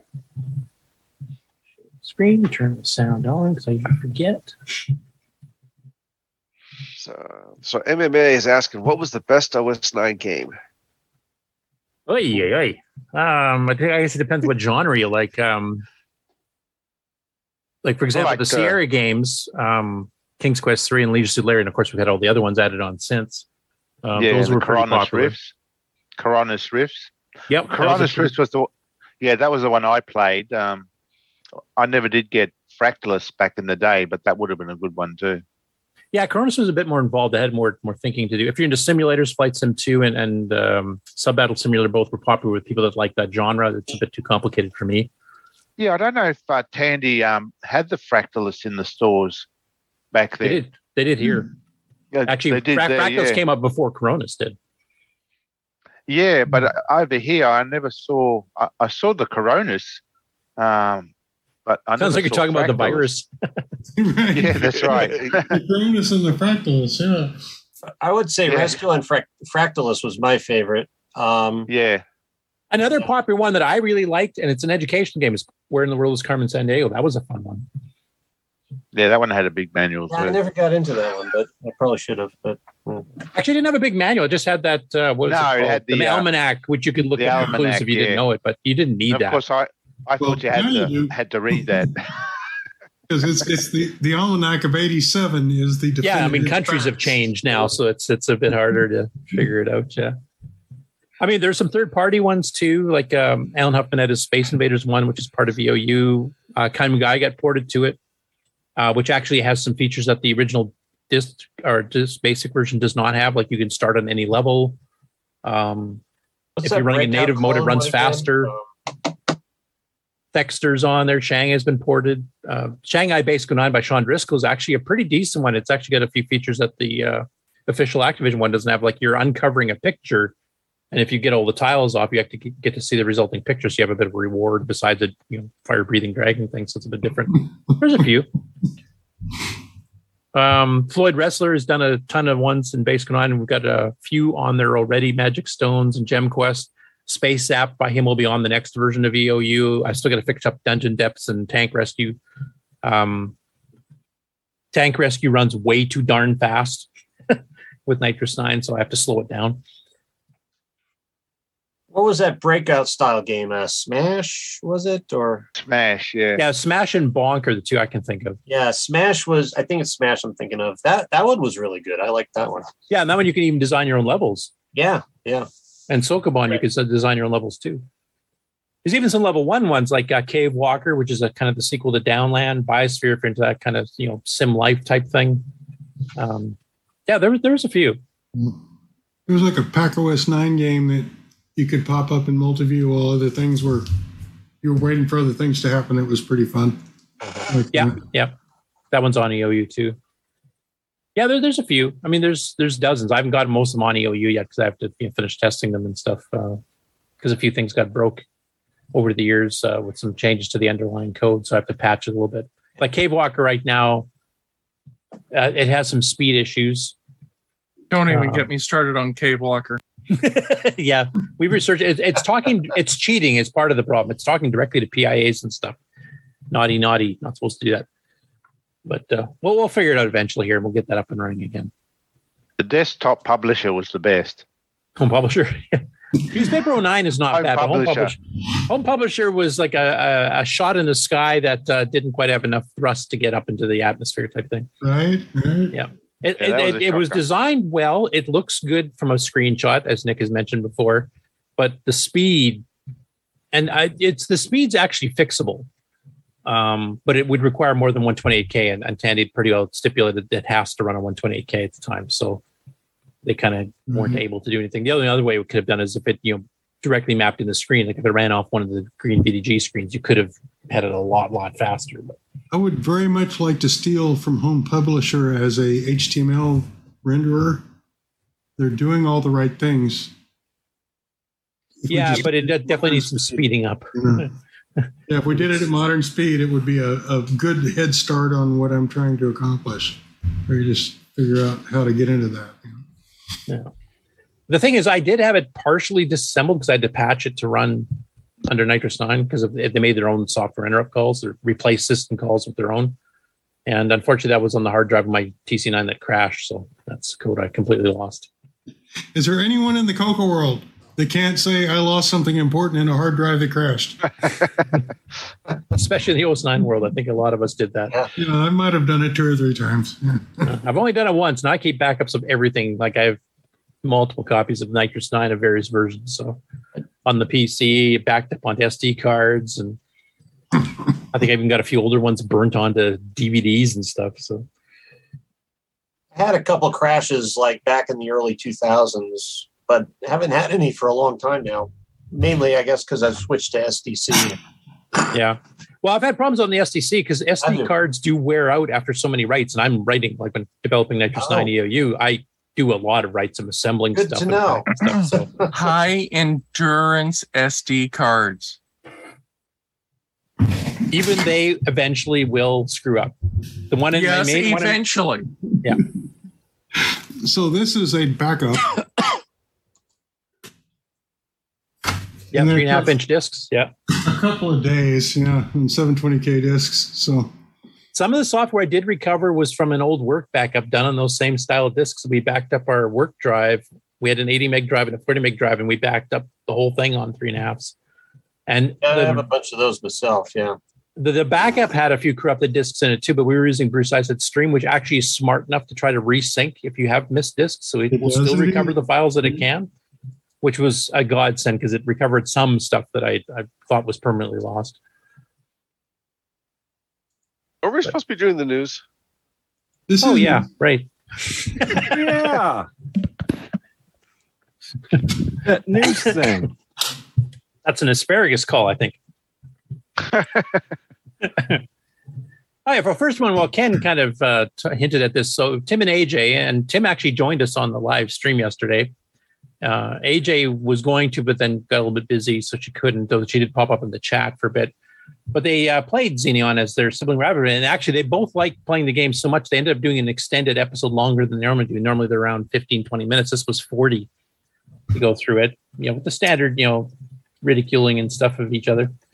I'll mute this a little bit here, but one thing I will mention is that AJ learned how to trash talk during this episode, and it seemed to be working on Tim because his scores got a little bit worse after that started.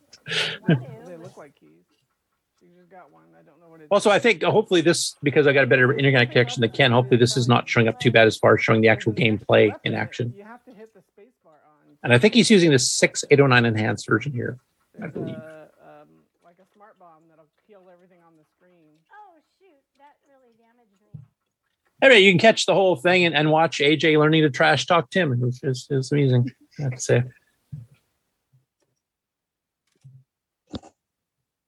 Next up, Jim Gary ported a game of bingo, the standard bingo game with bingo cards, etc.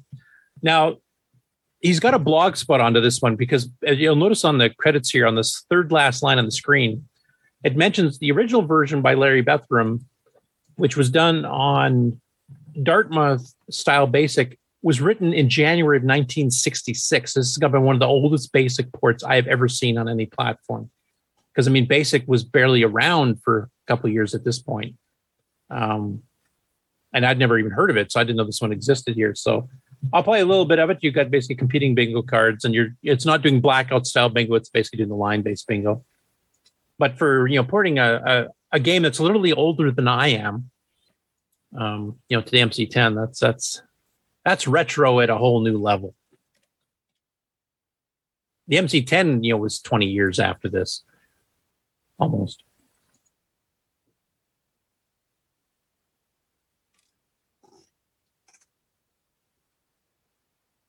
I even tries to simulate, the what do you call the bingo caller person, Carnival Barker or something? I don't know. Repeats the thing a couple of times. And now you don't actually do anything here. Caller. Okay. You don't actually do anything here. You just watch it basically map the stuff to the two cards, your randomly generated cards type thing, and then tells you who wins. So it's not really a quote unquote game, but it's more like a bingo simulation. But because it's such an old thing, he actually did a blog post entry here. I'm talking about porting it over, and he actually had to change some bugs in the original code. At least as he found it published type thing from January of 66. So kind of a bit of a history there and about its conversion it over. So that's kind of interesting in and of itself. And the fact that it's retro of retro You're taking a 1983 retro computer and taking a game that's 17 years older than that was done on minis and mainframes, and moving it over to there on one of the very earliest of versions of BASIC ever made. I just found that awesome. The next thing Jim Gary did is he did an update to Jim Menick's Draw Poker. And this is another one where he had to fix some bugs in the original code. I won't play the video because we've showed it on the previous show here, but basically his bug addendums here, which has been a growing list of things is fixed here. So 8 and 9 is what he added on this latest version if you want to go grab it. Part of it was some stuff that he fixed just, on his own type thing. And then others, he mentions that, Menick did not reinitialize the variable storing your hand. So he's actually fixing some bugs in the original code. So he has a kind of an explanation there, but you can download the updated source. You can also check the updated video showing the gameplay with the new version. Now this here is Amigathon, and I'm going to get muted, but this is the Amigos. So that's Brent and Aaron. It looks like some of the other TeamSpeak regulars and some of the other members of their local Taze Valley Retro Computer Club are actually showing up there. I know Brent's going to be showing up as well too. And this is a fundraiser they've done now. This is the 5th year, I believe. And they raise money for the Children's Hospital Miracle Network. And they actually just received a little, I don't know what you call it, a badge or a coin or something like that was commemorating the fact they've raised over $20,000 over the last 5 years. And they've actually been bumping up their goal this year. Originally, because they, quite a few people were, out of work and stuff. So a lot of people are a bit more financially strapped than normal. So they only set a goal of $3,000. Now, I will mention Frank at Retro Rewind said that as soon as they hit $1,000 of donations, he'll match that through Retro Rewind. And he did that already. So he gave $1,000 donation. So awesome. Kudos to Frank for that. But they set it for 3,000. They already almost passed that before the show started. And then they passed that early in the morning. So they bumped it up to 4,000 the last time I checked. And so basically, if you go to the URL bit.ly/Amigathon 2022, you can do the donations there. You can watch the live stream on Twitch. I'm doing a little thing here. But it's going on for 12 hours. It started at 9 a.m. Eastern, I believe. So it's going to 9 p.m. Eastern tonight. And you can just donate some money through, I think it's PayPal or something, or even through credit card, etc. And they're just basically playing games, talking about the games and stuff. And then it's just kind of a fun way to raise money. And as I said, it's been quite successful. And it all goes to kids in need of care in hospitals, etc. So a great cause too. So I donated last year. I'll probably donate a little bit later today. I won't be able to donate too much because I'm still kind of getting my business recovered in COVID too. But I'll throw in a few bucks. Anyway, if you're into retro gaming, feel free to take part in the chat, etc. too. There's a few people here on the panel that are actually members of the Discord. And there, Edvin just donated $25. So, and they've passed the $4,000 mark. So second goal reached. Hi, this is what we were talking about earlier. I finally got off my butt and made the Xenon entry game on the webpage, which I was scrambling to do. I was going to try to get done before the Game On Challenge Live. But there was enough screenshots I took here that I took longer. So that's why I was late getting onto it. I think I took an extra half an hour.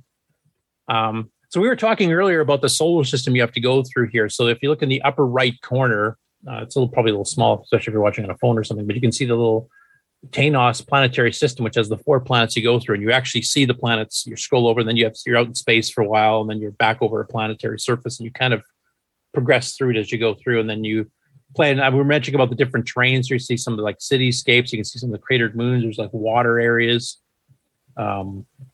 different pipe type things. Here's a bit of crater mixed with rivers. People are playing with the mothership here. You can see on the lower left corner that there's 2 motherships at once in some parts of the game, which makes it a bit more challenging. And then the lower right, if you've completed the complete run of 4 planets, you get the congratulations on reaching the end of the alien system. Prepare now as I send you back, to fight the evil forces again type thing, and it gets even harder. And I know Buck and Bryza had both mentioned that the third round, it really starts to get difficult. There's quite a few more aliens, etc. But it's a pretty good game. And if you go onto my webpage here, you can also get this on the Color Computer Archive, though I believe Guim has separated the 609 versions into one download. 609 version is separate download. If you want to get all 4 to try all 4, I have one zip file here on my site that actually has all 4 in one shot. So you just don't do it the one download. Now, if you don't have a 609, that's kind of pointless. You might as well just go get the 609 dual versions on the archive itself. So that was me starting to catch up. Next up, Coco Forest, which we covered last week. He's been doing these new videos of playing Dragon games on real hardware. And he's actually got the original cassettes for all of these. So we get to see some of the artwork up close. I won't play too much of the gameplay unless you guys have a request. If it's a game you haven't seen before, let me know and I'll play a little bit of clip of it. But this one here contains Rommel 3D, which was originally a Mictron game from the States that got sold on the Dragon as well. It's basically Battlezone. And then 3D Sidab Attack, which is baddies spelt backwards. That one is actually one that was original for the Dragon. And it's kind of a flying through a cityscape, basically, and you're launching missiles and trying to shoot down the aliens, and you have to turn corners and stuff. And it actually has a pretty cool 3D effect where it almost looks like buildings at night. You can see like lit up windows and stuff you're driving through. So any request to see any of the gameplay on either of these two, or on to the next batch of games he's doing? Yeah. Okay. Was that a nah or a yeah? It was a nah. Okay. Next we did are Draconian and Fury. These are both originally USA games. Draconian from Tom Mix, of course. Fury by Computer Shack / Mictron. One of the earlier ones, kind of basically a Bosconian clone with enhancements and a Time Pilot with unenhancements. This is missing some stuff. So we covered those two too. And once again, this here is actually the artwork you got with Fury if you bought in the States, because Mictron / Computer Shack was one of the few companies that actually did full color printed artwork for their games on the Coco. Next one here is Demon Seed and Mud Pies. Both of these are Mictron / Computer Shack. Once again, the Demon Seed for sure was the artwork they used on the Coco version. I can't remember what the Mud Pies on the Coco, that it was like cartoony like this, or it actually had one of their models type thing. But of course, they renamed the main guy to Cuthbert because that's what Dragon people do. So your main antagonist there, protagonist, I should say. Next up is Intergalactic Force and Laser Run. Intergalactic Force was originally from Antico in the States, and it was actually sold on cartridge. It was one of the few third-party games on cartridge that was not coming through Radio Shack. And it's the trench scene from Star Wars, basically, in 3D. And Laser Run's a uniquely Dragon one. And that one, I don't remember exactly what that looks like, to be honest. Let's see.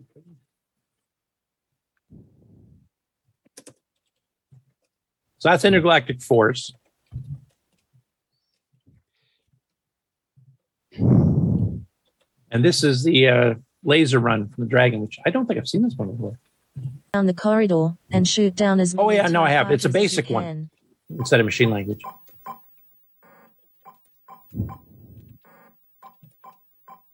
So I know Rainbow had published one of these similar ones too in one of their 1982 issues. They made a kind of a 3D trench war, a 3D advanced trench warfare, I think it was called. So this was one that did page flipping to do the animation of the trench. And it actually worked pretty good in basic. I mean, both versions that I've seen, this one and the one that Rainbow did, actually, for a basic game, looked pretty decent. Intergalactic Force is a bit more smooth playing because it's actually a machine language game. You Though must fly through the waves of TIE fighters and shoot them while dodging their deadly accurate laser. Oh yeah, bombs. that's pretty smooth. Yeah, and you basically shoot the ships. You have to not get hit by those bars coming across. And then occasionally there's a hole in the floor you have to drop a bomb in. And then you get some bonus points. My one problem with that game is that it's too easy and it's too simple. I mean, it's cool for the first little while, but it gets kind of dull fast. Actually, any of these here, because there's nothing else to do. That's all you do. You've seen the whole game. Next up, we have Cuthbert in the Jungle and Crash, both Tom Mix games. Cuthbert in the Jungle, of course, is originally called Trap Ball by Ken Kalish. And of course, because it's Dragon, they had to rename him to Cuthbert. I won't bother playing those. Crash, I don't think we've covered that one on the gameplay thing yet. That one's a bit strange. It's a binary file you load, but it plays a little bit slow. And from what I can tell, it's actually calling the get put routines in BASIC to do the animation, though it does have some 4-voice music and stuff. There's some machine language, true machine language in there, but I don't know if that was a game that he just made a lot of ROM calls or if he actually had done it and compiled it in BASIC. So it's, through one of the basic compilers available at the time, and then just added the 4-voice machine as a subroutine in it. So it's a 4-screen game. It's a platformer. I don't know if it's a clone of anything. I don't recall seeing an arcade game that kind of does the same thing, but you have to throw ropes and then climb across and dodge things and pick up treasures and stuff. So if you're into platformers, then you'll probably like that one. And the last one I've got here is a game page on YouTube called Retro Mantra. And this one here is showing Donkey Kong clones and lookalikes. So basically, these are games that are not officially licensed. There's some arcade ones that are kind of loosely based in Donkey Kong. The one they showed here was Kangaroo. Kangaroo, to me, has enough original elements. It's not exactly a clone. It's got some unique stuff itself. But some of the other ones they cover for other machines here include two Coco ones. So they got Donkey Monkey by Teletronics, and they got Monkey Kong by Screenplay. So let's fast forward. So Donkey Monkey, unfortunately, they actually have it running for a pirated copy because it's not copyright 1983. It's not by Jay White, and it's not by Whiteware. It's by Harvey Brofman. It was sold through Teletronics, and it was actually 1982. So this is a hacked version, which I have seen before. I've actually got the original discs from Harvey that he wrote this game on. I've actually got some source code and builds of the game before it was finished, because he sent me all of his old Coco discs a while that he had that still worked. And I've actually put the source code to Donkey Monkey up on my website and on the Color Computer Archives. If you want to see how a game in 1982 was written, you can actually load it up and take a look at it, modify it, do whatever you want. Unfortunately, he also has the colors reversed here too. But I don't know, have most of you have seen Donkey Monkey, I presume? So I don't know if we need to show any gameplay footage of this. I don't think we've covered this one in the game challenge, have we, Ken?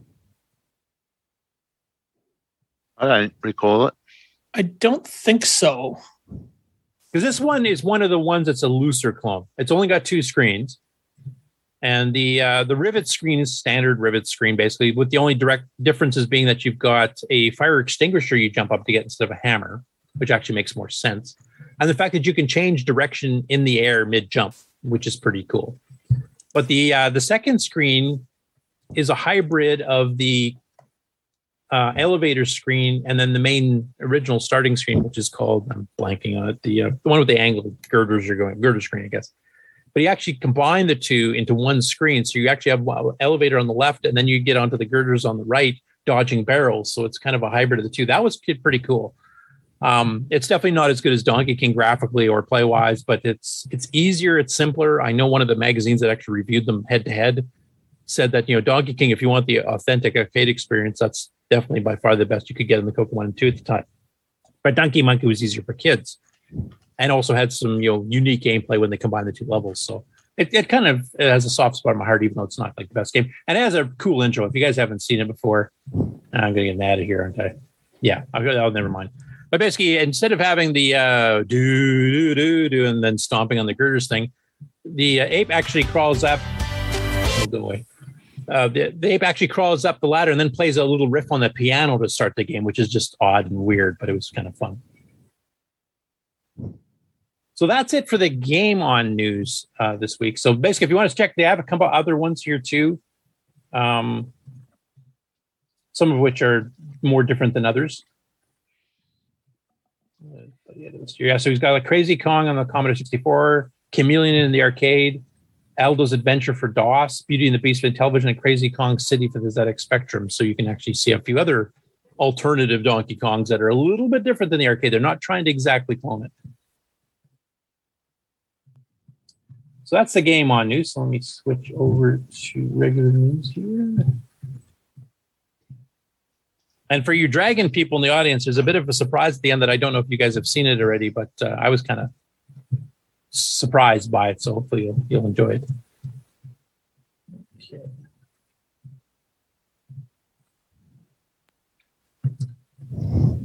Okay, so we mentioned. God. That's a scary face. I haven't even got him talking yet.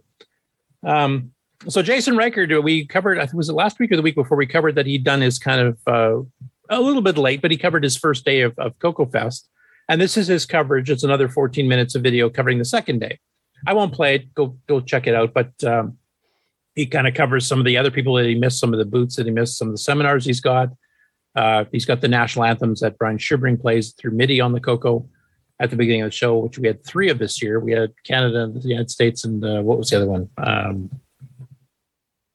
Somewhere in South America, I think, or something. I can't remember which. You guys remember what the nationality was? Wasn't Brazil, was it? Might have been, because we had a few people from there at the show. Was it Argentina? Or? Make any sense? Or Yeah, I don't know. Yeah, I'm blanking. My apologies, because I know that we had a couple of people that had come up from there to attend the show, and I should have known their names, but I'm just blanking for some stupid reason. Anyway, check it out. It's a pretty good little summary of the second day of the fest. Next up, Don Barber. Now, this is kind of a fascinating thing. This is more for the hardcore geeks, of course, but he's actually published, and he's got a GitHub with all the source code for this, and a 689 assembly language of doing bit keys. RSA implementation of bit keys up to 2,048 bits. And he actually has a little screenshot here of it running, and you can encrypt and decrypt and all kinds of stuff. And so people were asking, well, how fast is it run? Because he has it running variable sizes. Like you can go down to like a 32-bit key. And he said like a 32-bit key takes about under a minute to generate. If you're doing a full 2,048-bit key on the Coco, it takes a month to generate. So you probably don't want to use that live on the web page browser there, Rick. But I kind of talked to him. I said, I was wondering if you tried implementing it in 609 native mode, like just turn native mode on and see if it speeds up. And he's also got a lot of memory copies that are being done in there too. So I kind of suggested that. And he thought, well, that's too much work. I'm kind of done this project. I don't want to really do too much. If this source goes up there, anybody else wants to change it. I said, well, the native mode check is super easy. I mean, it's just basically a load mode 1. You're done. That's all you got to do. So we actually did implement it. He said it runs about 8% faster right off the hop, and he hasn't done any of the memory transfers. There's some extended math you could do, the extra registers, et cetera. Like you could speed it up a fair bit. So I don't know if getting it down to a 32-bit key, if like we were talking before, Rick, about having maybe some kind of local encryption for Coco specific stuff that wouldn't go up to like modern day standards, would be enough to be a little bit secure. By overdoing it to start, then you can always back off to a reasonable amount of CPU time and get Coco to Coco security. You'd have to figure out how to keep emulators out, but yeah, there's something here that would be really useful. Yeah. Like I said, if you did, like I took a look at the code, I saw little bits in here and there that could even optimize in the 609 a little bit, to be honest. There's a lot of code though, and there's a lot of math, and I don't get along in my brain. So that's the point. The James Diffendaffers of the world would be able to handle this much better than I could, to be honest. But it's a fascinating project, and the fact that somebody actually got it done. Because I remember we talked about the C64 had something for doing Bitcoin mining, and I know the 6809 or 609 could do better because they were saying it was going to take X million years to generate a Bitcoin or something like that. I'm sure we could cut it down to a few 100,000. Yeah, exactly. So it's an example of pushing the Coco to try to do something modern, and it actually can do it. It's not going to be the quickest thing in the world. Now, of course, if you overdrive it in an emulator like OVCC up to 533 megahertz, well, now you're talking, you could probably do a decent sized bit key. Anyway, the source is available on his GitHub, in the show notes, etc. It's also on the page here if you want to go check it out. Sounds like you can generate your keys on other systems and then just bring them over to the Coco. So that'll keep you from spending forever. Yeah, because I imagine decrypting is a lot faster than encrypting, I would presume, if you have the key already. I don't know. I didn't get a chance to run. So decrypting back, it won't be a month. It'll be a week. Oh, well, there you go. So if it took a minute to encrypt a 32-bit key, to decrypt it might take like 15 seconds. And now he's got it 8% faster than that was 609 native mode. And like I said, there's TFMs galore you could put in there and stuff to speed it up. I thought the decrypting had a longer key than the encrypting. I haven't tried running it. I'm not. You guys are more experts on this whole fancy internet stuff than I am. Having a key, we could probably get to a usable time using that key. So this is all a good way to go. It's actually what makes sense is because this has a high overhead would be to distribute symmetric keys that you wouldn't have to have so much encryption time, and then distribute them using this. So you download a package, decrypt it with this, and then use your, symmetric keys. So it'd be easier to do in real time. So the point being, do it the hard way first, and you can always do it easier and buy time. But if you've never done it the hard way, you won't be able to. Can I add something? Sure. Go ahead, James. Asparagus. Ooh. I thought you usually like the tech talk. We're the ones who caused Steve Head to explode. Oh, asparagus. We're moving on. Actually, I will add one thing because I forgot to mention the initial description here. This does not require Coco 3. This will actually run on a Coco 1 and 2 32K RAM. So you can actually use this on lower end. And if you do a lower number of keys or lower number of bit length of the keys, as we were mentioning before, you actually could use this on a Coco 1 and 2 or a Dragon. So.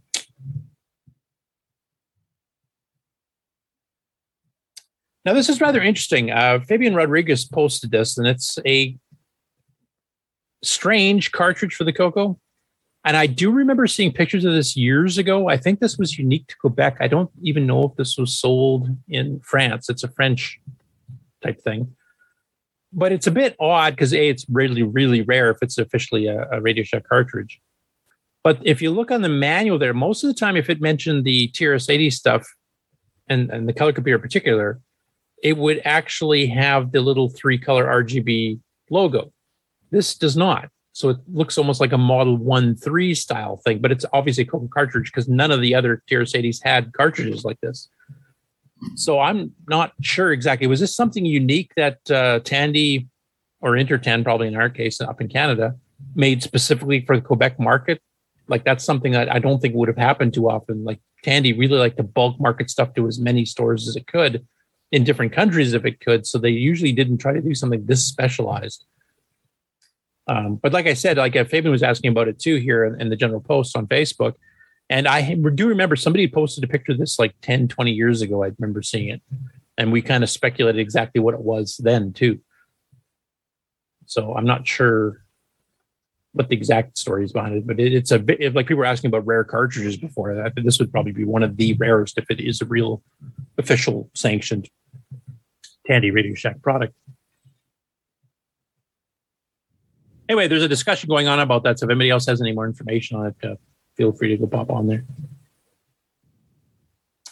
So this is a bit of an update. Marco came on, and we mentioned on the news last week. He professionally manufactures these labels for all kinds of retro systems, like C64s and Spectrums and BBC Micros and other TRS-80s and all kinds of stuff. So basically, he's actually got the equipment to do the full bubble style labeling.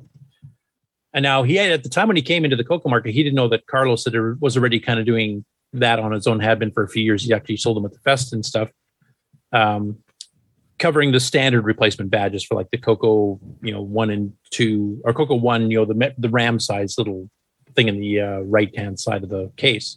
And then also the actual Radio Shack and Tandy versions of the labels for the Coco 1, Coco 2, Coco 3, etc. So Marco doesn't want to really step on Carlos's toes, but he says, because he manufactures these so much and he's got all the special equipment for doing all this stuff, so he can do a lot of it in-house. So he doesn't have to like subcontract, so he can do it cheaper, is that he will do custom ones. And here he just kind of threw up some random examples. Here's 8 meg GIME-X Color Computer 3, but with the Canadian British spelling of color, for example. And then in any description is kind of a generic one. And then 16 meg Beast Color Computer 3 type thing. So if you want a custom version of one of these logos that looks like the real thing, he might be your man to do it, and probably do it at probably a cheaper cost than Carlos could do, because Carlos is basically trying to do the bulk style, from what I understand. Yeah, but too bad he spelled color wrong. Well, he spelled it right. It's just one breakaway country there that kind of split off and decided, well, we got to be different. So we're going to. We've been rebels since the beginning, don't you know? That's why we're number one. Next up, Ken, you want to talk about this, and I'll just kind of play it in the background here. I'll mute it. Oh, yeah, sure. So I got, while I was at Coco Fest, I picked up from some guy, I can't remember who it was, but some keyboard thing for the computer. So I thought I'd throw it into my Coco 3 and see how it worked.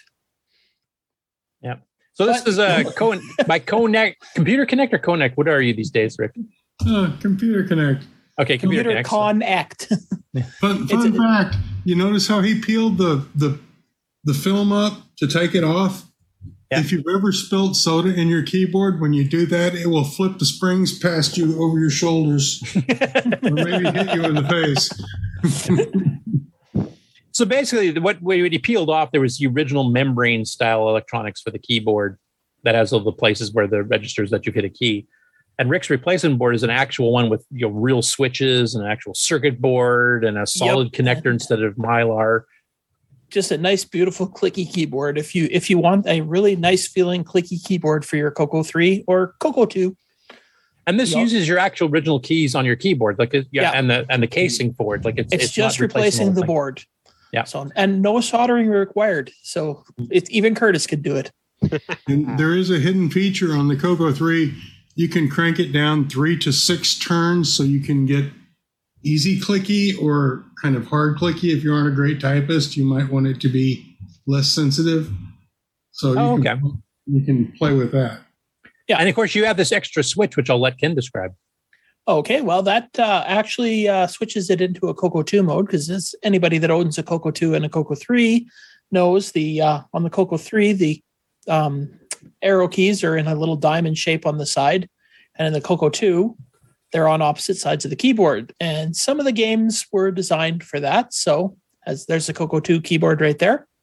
So if you flip that switch, it makes the Alt and Control keys on the Coco 3 the up and down arrows.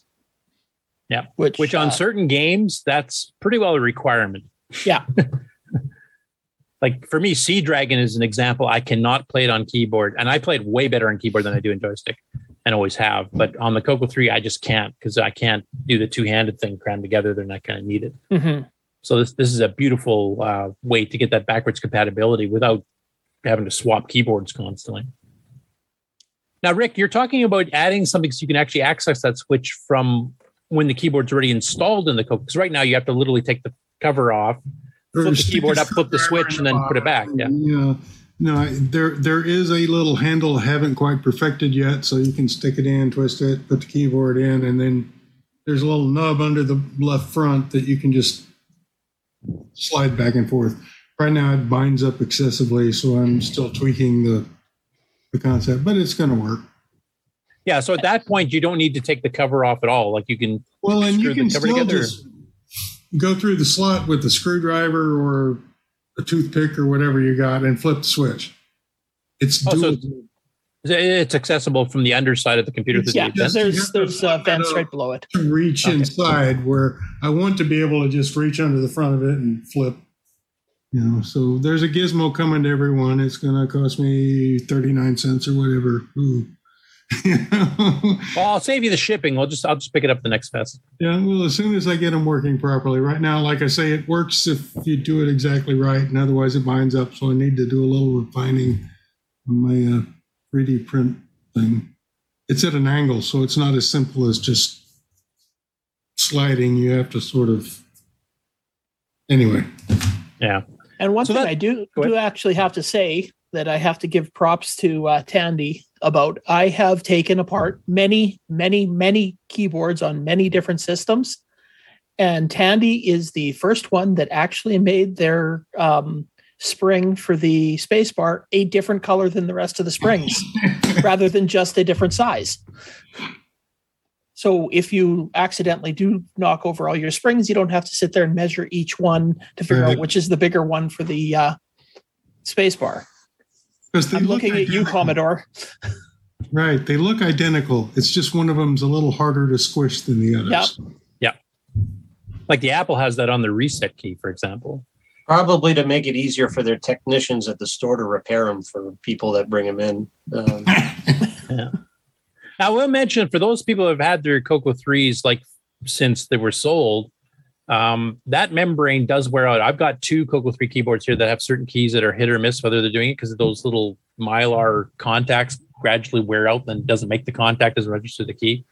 So this will fix those keyboards. Plus, it's actually switch based, so it's just a much better mechanical system to begin with, and will last pretty well forever, I would guess. I do have to say it feels so much nicer. Yeah. It's almost like getting an IBM 5150 keyboard in your Coco, basically, with less keys to fiddle with. And you get the bonus of having to be able to switch the Alt Control to be up, down for compatibility with older Coco 1 and 2 games. Type M for the win. I mainly wanted to just look like a Coco keyboard still, Yeah. And the Coco keys, like on the Coco 3, actually aren't bad. Oh, they're great. They're kind of spongy because of the Mylar. It's not the keys problem or the springs problem. It's the Mylar part that's the problem. And they've got the great little force offset lever, so you can't smash the button by banging your fist on it. I mean, they really did a nice job. So keep it. Yeah. So the real fault that thing had was that the Mylar does wear out because it's just cheap plastic, basically. As it does on all the systems that have that, which was very common back then. So this way you get like, I know there's been replacement keyboards since 82, like when various companies in the States, HGL and a bunch of others, Mark Data, started making replacement keyboards for the chiclet keyboard. But then once the Coco 2 later ones with the full travel keyboard like this, and then the deluxe Coco ones that were sold as replacements in Radio Shack, and then the Coco 3 itself, they actually had a decently designed keyboard. Though the thing was the cheap Mylar they used, and it was to keep costs down, let's be honest. What would it's meant to last maybe 10, 15 years, and then it starts to wear out, and then you start having problems. And you can even figure out like certain people, if they type certain keys more often than others, that's the part that wears out. So you can kind of tell.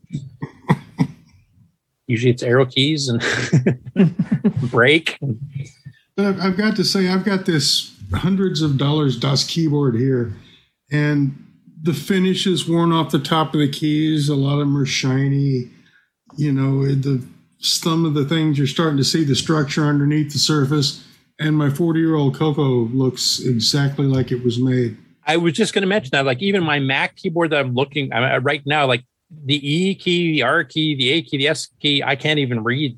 Like that stuff's completely rubbed off. My return key and some of the shift keys have actually got indentations from where my fingers hit it. Like these things aren't done as well. My Coco keyboard is 30 years older than that, and it, like you said, it looks absolutely fine. So yeah, it was a well-made keyboard except for the actual contact part of it. And the switch is hot doable here. You can switch it right in the middle of a game. And yeah, you don't have to reboot anything. You just flip the switch. And if you want to go back to running something else, you just flip it right back again. So kudos to Rick on that. It's nice having a full switch system in there on the original Coco keyboard. And the original Coco keyboard, kudos to Tandy on that one because it's a well-made keyboard. And those things do not rub off like they do on modern.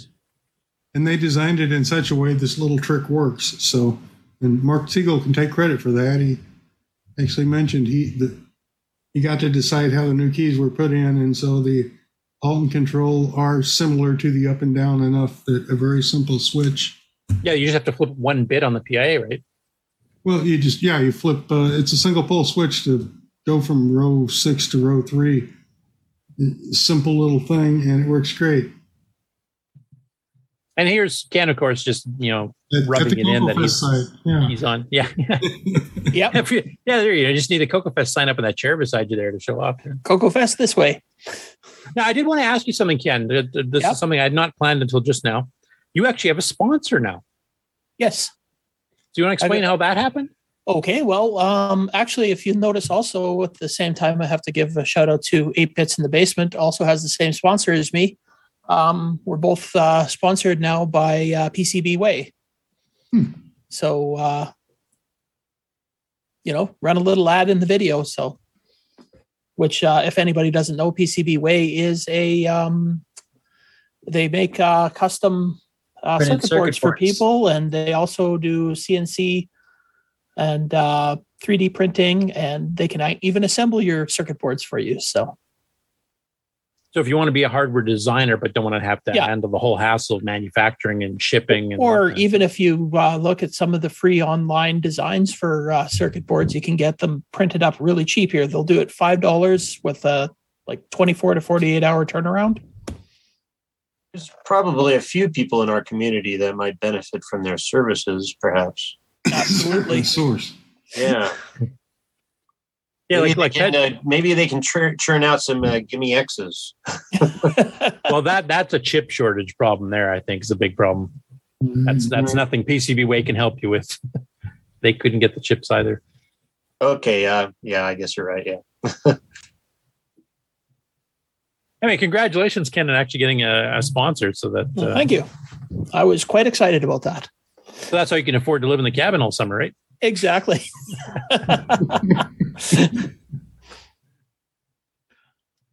Okay, next up, we have Alan Huffman, who's now started a new sub-series in his blogs here. This is going into color basic RAM hooks. This is part 1. So this one kind of explains how these work. And if you've read the Unraveled series, there's quite a lot of descriptions there. Basically, the RAM hooks were a way of designing BASIC so that it could be extensible. And Microsoft uses because you had Color Basic and you did get some basic functions, and then you'd add Extended Basic, but it still has to be able to run Color Basic. So these RAM hooks are for certain things like outputting a character to whatever. So in Color Basic, for example, you do a print and you have the number sign and then, or hashtag or whatever they call it these days. And then you'd have a path number. So 0 was a screen, -1 was the cassette, -2 is the printer. And then in Extended Basic, they added an option for 3 for the deload command, and the Disk Basic added 1 to 15 for disk file buffers, etc. And they have a whole bunch of these things that you can hook into. So you can extend like a print command or an input command or various other things. So he goes into explanation here, and he's referencing the Cloud Basic Unraveled. You can see some that were actually defined to just do an RTS. They didn't do anything because any extra features were not being added till the next ROM revision. And third parties took advantage of this too, like ADOS Extended and HTTP DOS, SDC DOS will use this kind of thing as well to kind of patch into BASIC so it becomes part of the BASIC language. So it goes into a pretty good technical detail explaining how it works. And some samples, of how different BASICs added certain things on if you added them on. And then here's a list of the RAM hooks that are available that were designed into Microsoft BASICs. You got like open command, which could be open device, disk file, cassette, whatever. Device number validity check, which means depending what level of BASIC you have, it'll return whether that's a legitimate one for that particular one. Like Color Basic, like I mentioned before, only handles -2 to 0. Extended added in the -3, and then disk added in 1 to 15. And then set parameters, console in, console out. Input device number checks, close all files, close a single file. Print input, break key check, which actually the original Cocos did not have. Oh, I should mention Super Extended Basic Coco 3 also had some of these too. And then I won't read them all out here, but there's a whole bunch of things that are handled there that you can extend on. And basically what you usually do is you grab whatever the original ROM did and you kind of save that address. Then you plug in your own place you want it to go to first to check your new stuff. And then if you go through your new stuff and go, oh, they wanted the original one, then you can just jump back to where that original address was. And you can keep layering this on with different ROM updates. So it was a nice design. They actually designed it to be extensible and without breaking software. So, but anyway, that's the beginning of his series on this. And he's going to start going in future articles to explain, how to add your own commands to BASIC and how to basically add in new paths if you wanted to. Like maybe you want to add a drive wire specific path or something. You can do that kind of thing. And you overwrite one of those to do your auto start. Yeah, I think the auto reset run your vector, whatever that is. binary. Yeah. Well, I guess you can do it directly through the reset vector, or you can do it through the I can't remember what the hook's called, but yeah. Okay, next up we got this is a bit of a different one, and I was hoping maybe Simon would pop by for this one because it's not too far from him, I don't believe. So MCH 2022 is a hacker festival for retro computers. And you can see they got this nice little light up of the little emoji thing.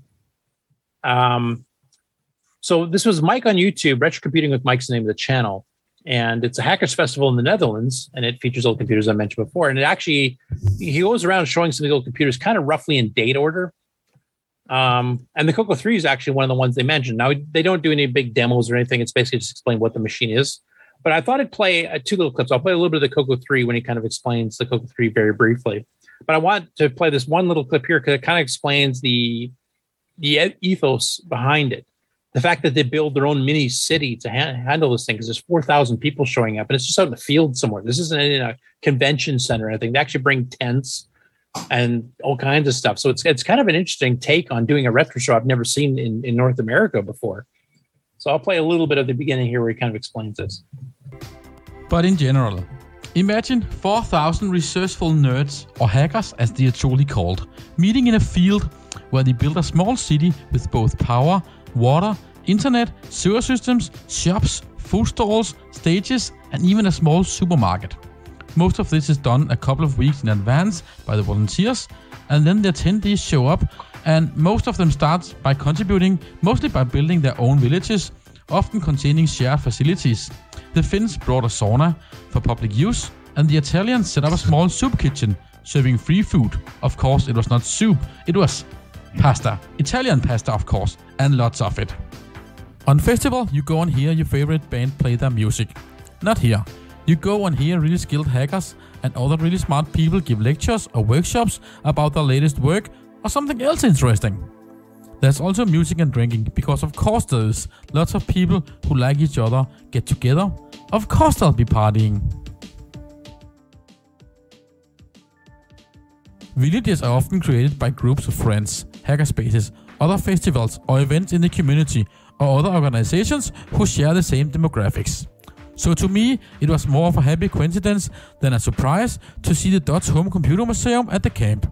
They had put up a satellite exhibition, which is so cool because I wanted to go there, but didn't really have the time during my current stay. Kinback 1 is by some named as the first personal computer ever. It was produced in only 50 copies, of which only around 14 exist today. This is a replica. It is built without any kind of microprocessor, since it was not yet invented when this machine was designed in 1970. It's a pure TTL-based computer with no display or keyboard. It was used for educational purposes only, and the switches and the lights on the front of the cabinet were its only method of input and output.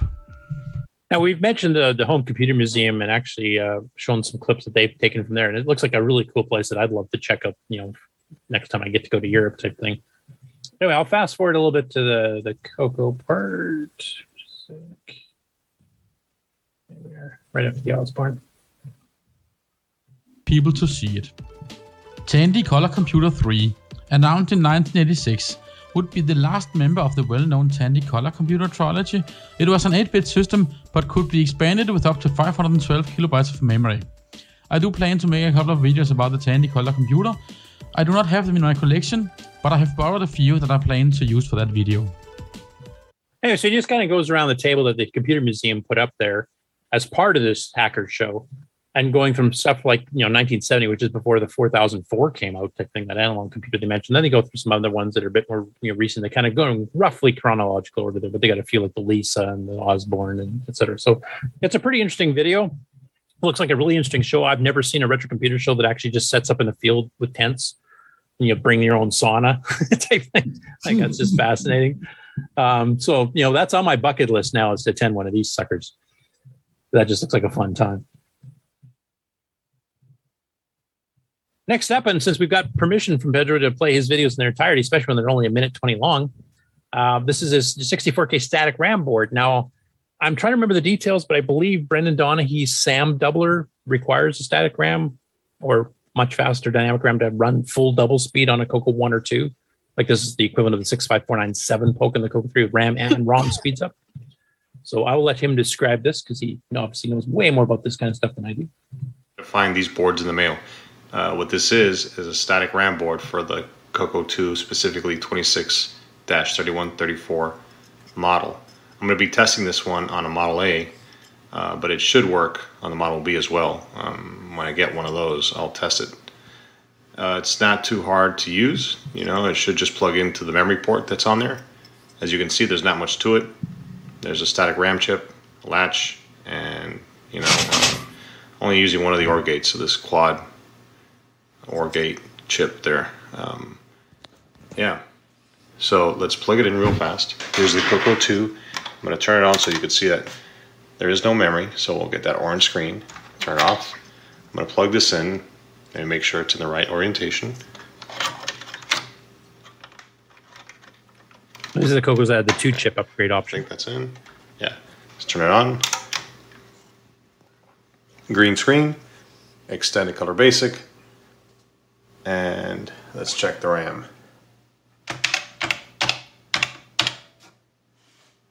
There you go. And shortly what I'll do today, tomorrow, the day after tomorrow, I'll put the design for this up on GitHub so that everyone can have it and copy it. Very happy. So that's a pretty cool project. I didn't even know he was doing that. And like I said, I think that'll work with a SAM doubler. Yeah, static RAM splits the clock cycle when you access memory into a column address strobe and then a row address strobe. And he's capturing the address lines, or data, I should say, with the latch for the probably the top address lines, and then using that combined with the next strobe to deliver the data. It's a pretty simple circuit. Yeah, and I mean, all the 2 meg upgrade boards or higher for the Coco use static RAMs now too, from every one of the manufacturers that does them. So obviously that's the way to go. And you don't have this RAM refresh stuff you have to do like Dynamic RAM has. So that's why the Gimme X is able to get its 2.86 megahertz mode. I think that's how Brennan's SAM doubler also works, is because basically that whole cycle of having to take cycle away from the CPU to just refresh the RAM is gone, right? I actually did a lot of reading on this so that I could hook static RAM to the 6803, and it does a refresh with the column address strobe, apparently. So if you wire it right, like in the case of the Apple II, you don't need a refresh cycle. It's automatically done with the access. The main thing is you have to access all the columns on a regular basis, or it will lose part of its memory.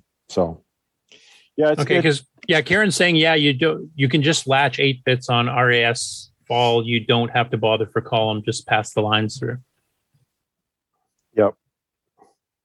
And then Pedro himself has said that the RAS and CAS are ORed as a chip enable. Okay. Which I don't even understand what any of this means because I'm not working. I'll let you guys talk about it later. You could do the same circuit for any Coco 1 or Coco 2. I'm guessing you could do it with a board that plugs off the SAM and then just remove all the old RAM chips. Yeah. Well, I think that's what Brendan's upgrade does. And I know Ed Snyder's Gimme X actually specifically says to run the 2.86 megahertz mode, you cannot use dynamic RAMs. You have to use static RAMs. Right. Right. So. Hey, cool. Thanks for releasing that there, Pedro. But that's the neat thing about that is you can run the POC 65497.0 mode on a Coco 1 or 2. Yep, and it actually runs at full double speed RAM and ROM, so you can speed up your own base or machine language programs. Your screen will still go wacky. Well, the SAM doubler does not, from what I understand. It probably squeezes in extra cycles somewhere. Yeah, that's Brendan's technical details, but I think that was one of the selling points of it is that you get screen working just fine. No, you need the Coco VGA for it to work. Oh, okay. So that's how you got around it. Okay. You actually have one of those SAM doublers, Dave? Yes, I do. And Ron Klein and I found one particular piece of hardware that does not like the device. What's that? Real floppy drive controllers. Your lifeblood. Can't have that. Does it mess up the clocks a little bit there? What was that? I said, does it mess up the clocks a little bit for the close timing on the controller? No, when I say it doesn't work at all, I mean it doesn't work at all, even when you're normal speed. Right. Oh, okay. Is that the halt line or something you were about to say? But yeah, there's got to be one of the lines that is messed up by it. But oh well. Because the floppy is just going to stop you anytime it wants. So that might not be very good for you. Does it work with the Coco SDC, David, or any simulation? Yeah, the SDC works fine. Oh, so that's not as major of a problem because most people are. No, it's just real floppy drive controllers don't appear to work with it at all. Okay. Good to know. I did not know any of that. So I don't have I have a SAM doubler. I do have a Coco VGA though. Well, I didn't know it until Ron contacted me, and then I did my own testing, which I'm like, well, crap. The whole reason I got this thing was so I could do the high density controller stuff. Of course you did, David. Well, yeah, I did. The world has been saved.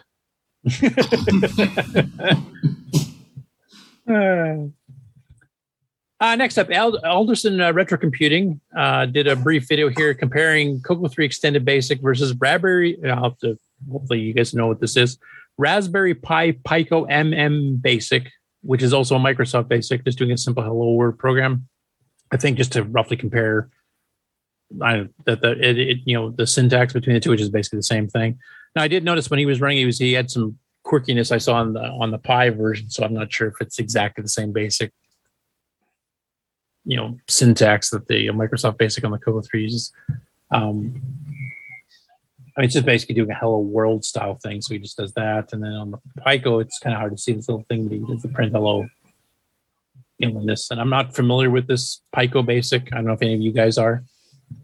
So I don't know what exactly this comparison is supposed to do, except that it's running print hello.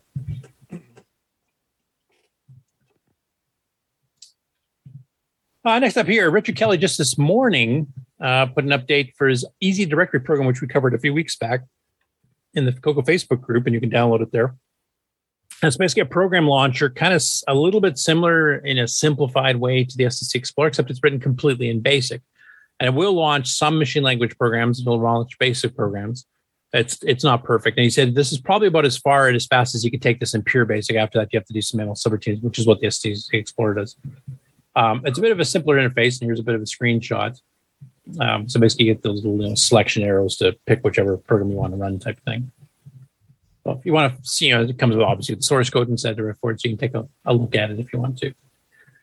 Okay, this last one was a bit of a surprise to me, and hopefully for the Dragon people that are still in the chat, like Kieran, hopefully they've not seen it. They'll be surprised them too, because I'd love to get the reaction to it. So there's a podcast that I've never seen before, but it features some famous Hollywood actors here from Lord of the Rings,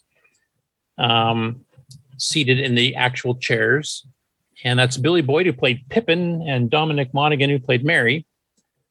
And they had the LGR, Clint Bassinger, in to talk about retro gaming in general, and also his reviews of retro games and his channel, etc., type thing.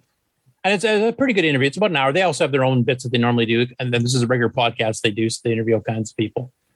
So it was interesting to have them just talking about retro in general. They're talking about refurbishing arcade machines and what arcade machines they liked back in the day when they were young, what home video game consoles, home computers, etc.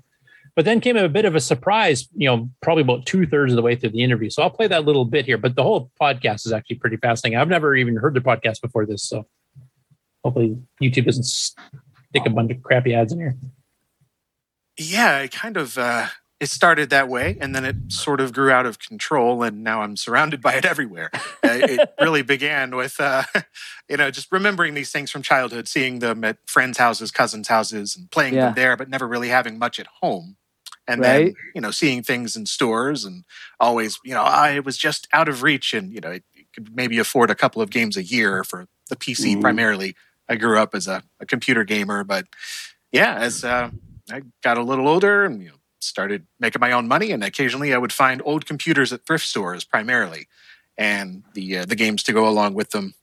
And that was back when they were still more affordable. You could get a computer for a couple of bucks as opposed to hundreds now. So the retro scene has really exploded, but thankfully I got into it before it did any of that. And now, it's turned into a career talking about them.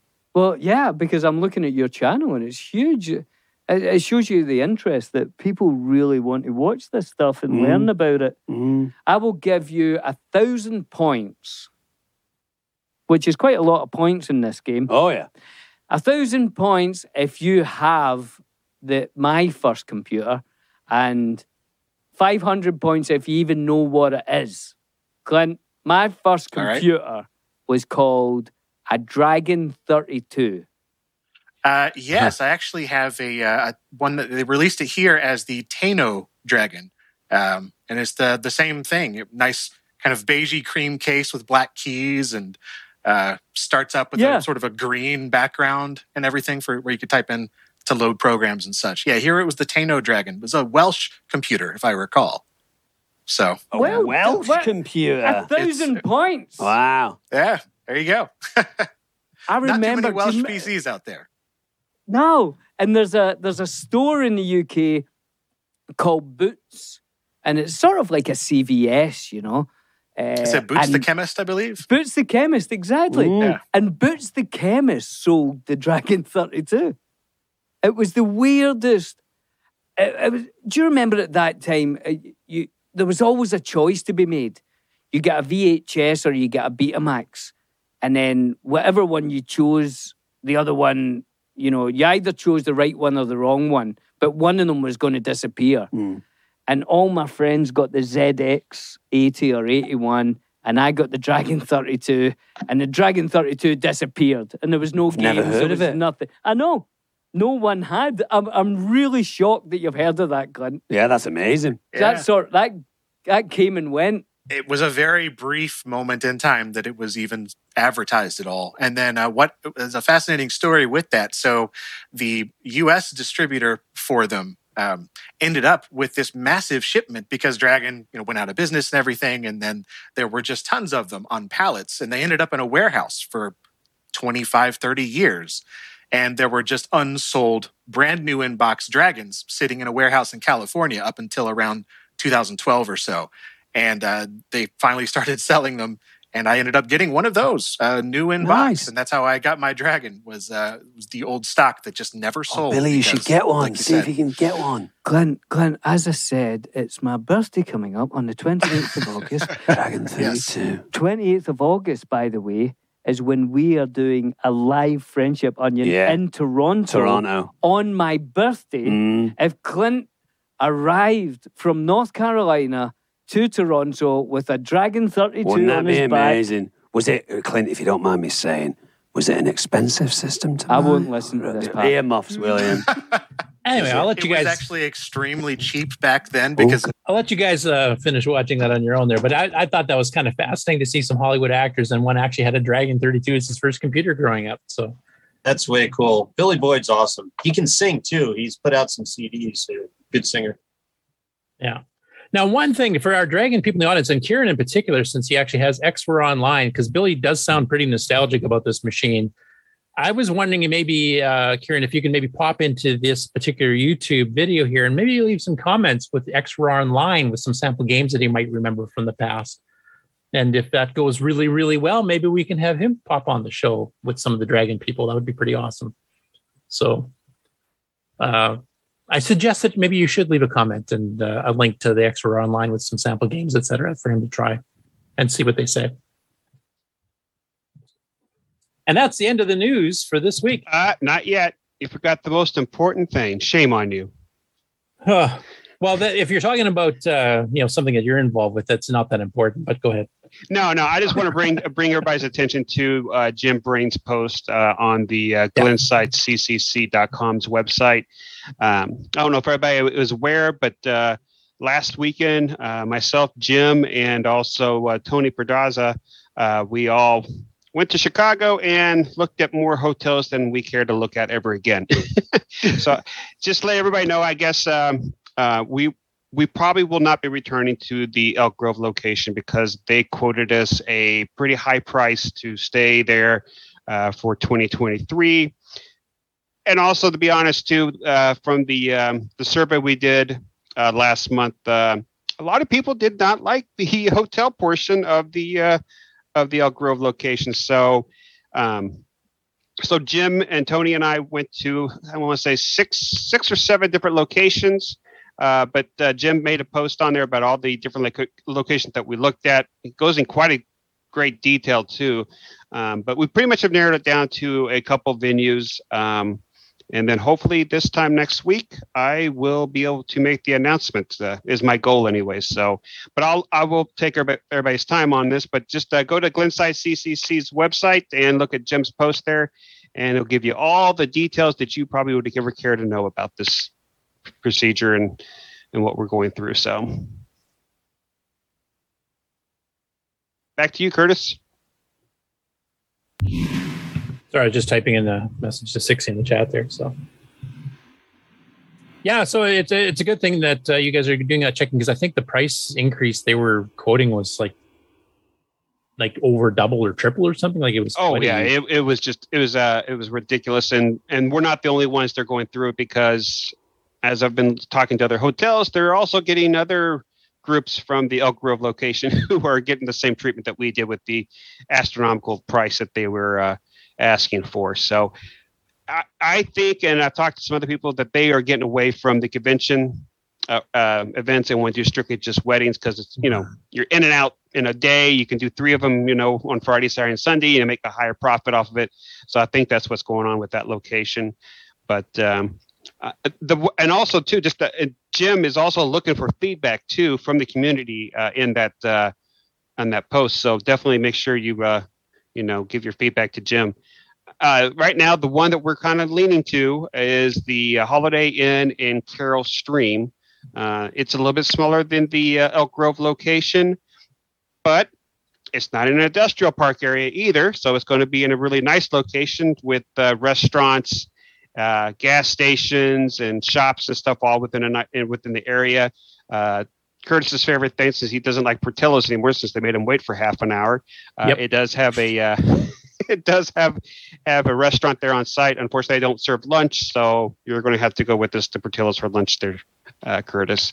I'm sure there's a McDonald's nearby I can go instead, where I can get service in less than a day. So, but no, hopefully, I mean, it's a nicer location. It is recently been renovated, so it's a newer location. It's not a newer location, but it's a newer style looking. So, and it's bigger as far as show space goes. It's bigger than Heron Point is, right? It is bigger than Heron Point, but smaller than Elk Grove.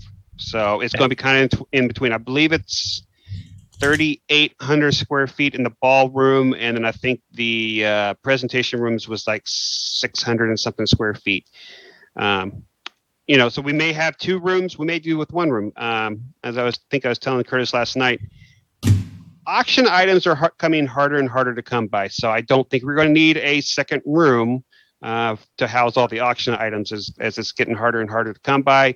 And just like we were talking last night, Curtis, that if you have a Coco 3, you'll probably want to put it onto eBay more than it is to donate to the club, because you can get $350 for it. So, but yeah, now it's an investment, not just a exactly. Right.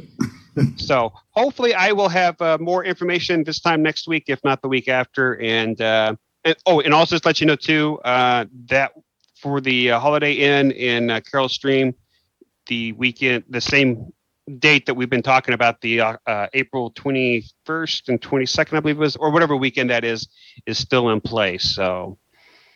Yeah, because you had mentioned, like, one of the other ones that Jim had mentioned was going to be available, I think, the end of March. And like, for myself personally, and this is just me being egotistical, et cetera, like my job, especially now that it's starting to pick up to normal levels again, that's middle of baseball season. I would not be able to make it.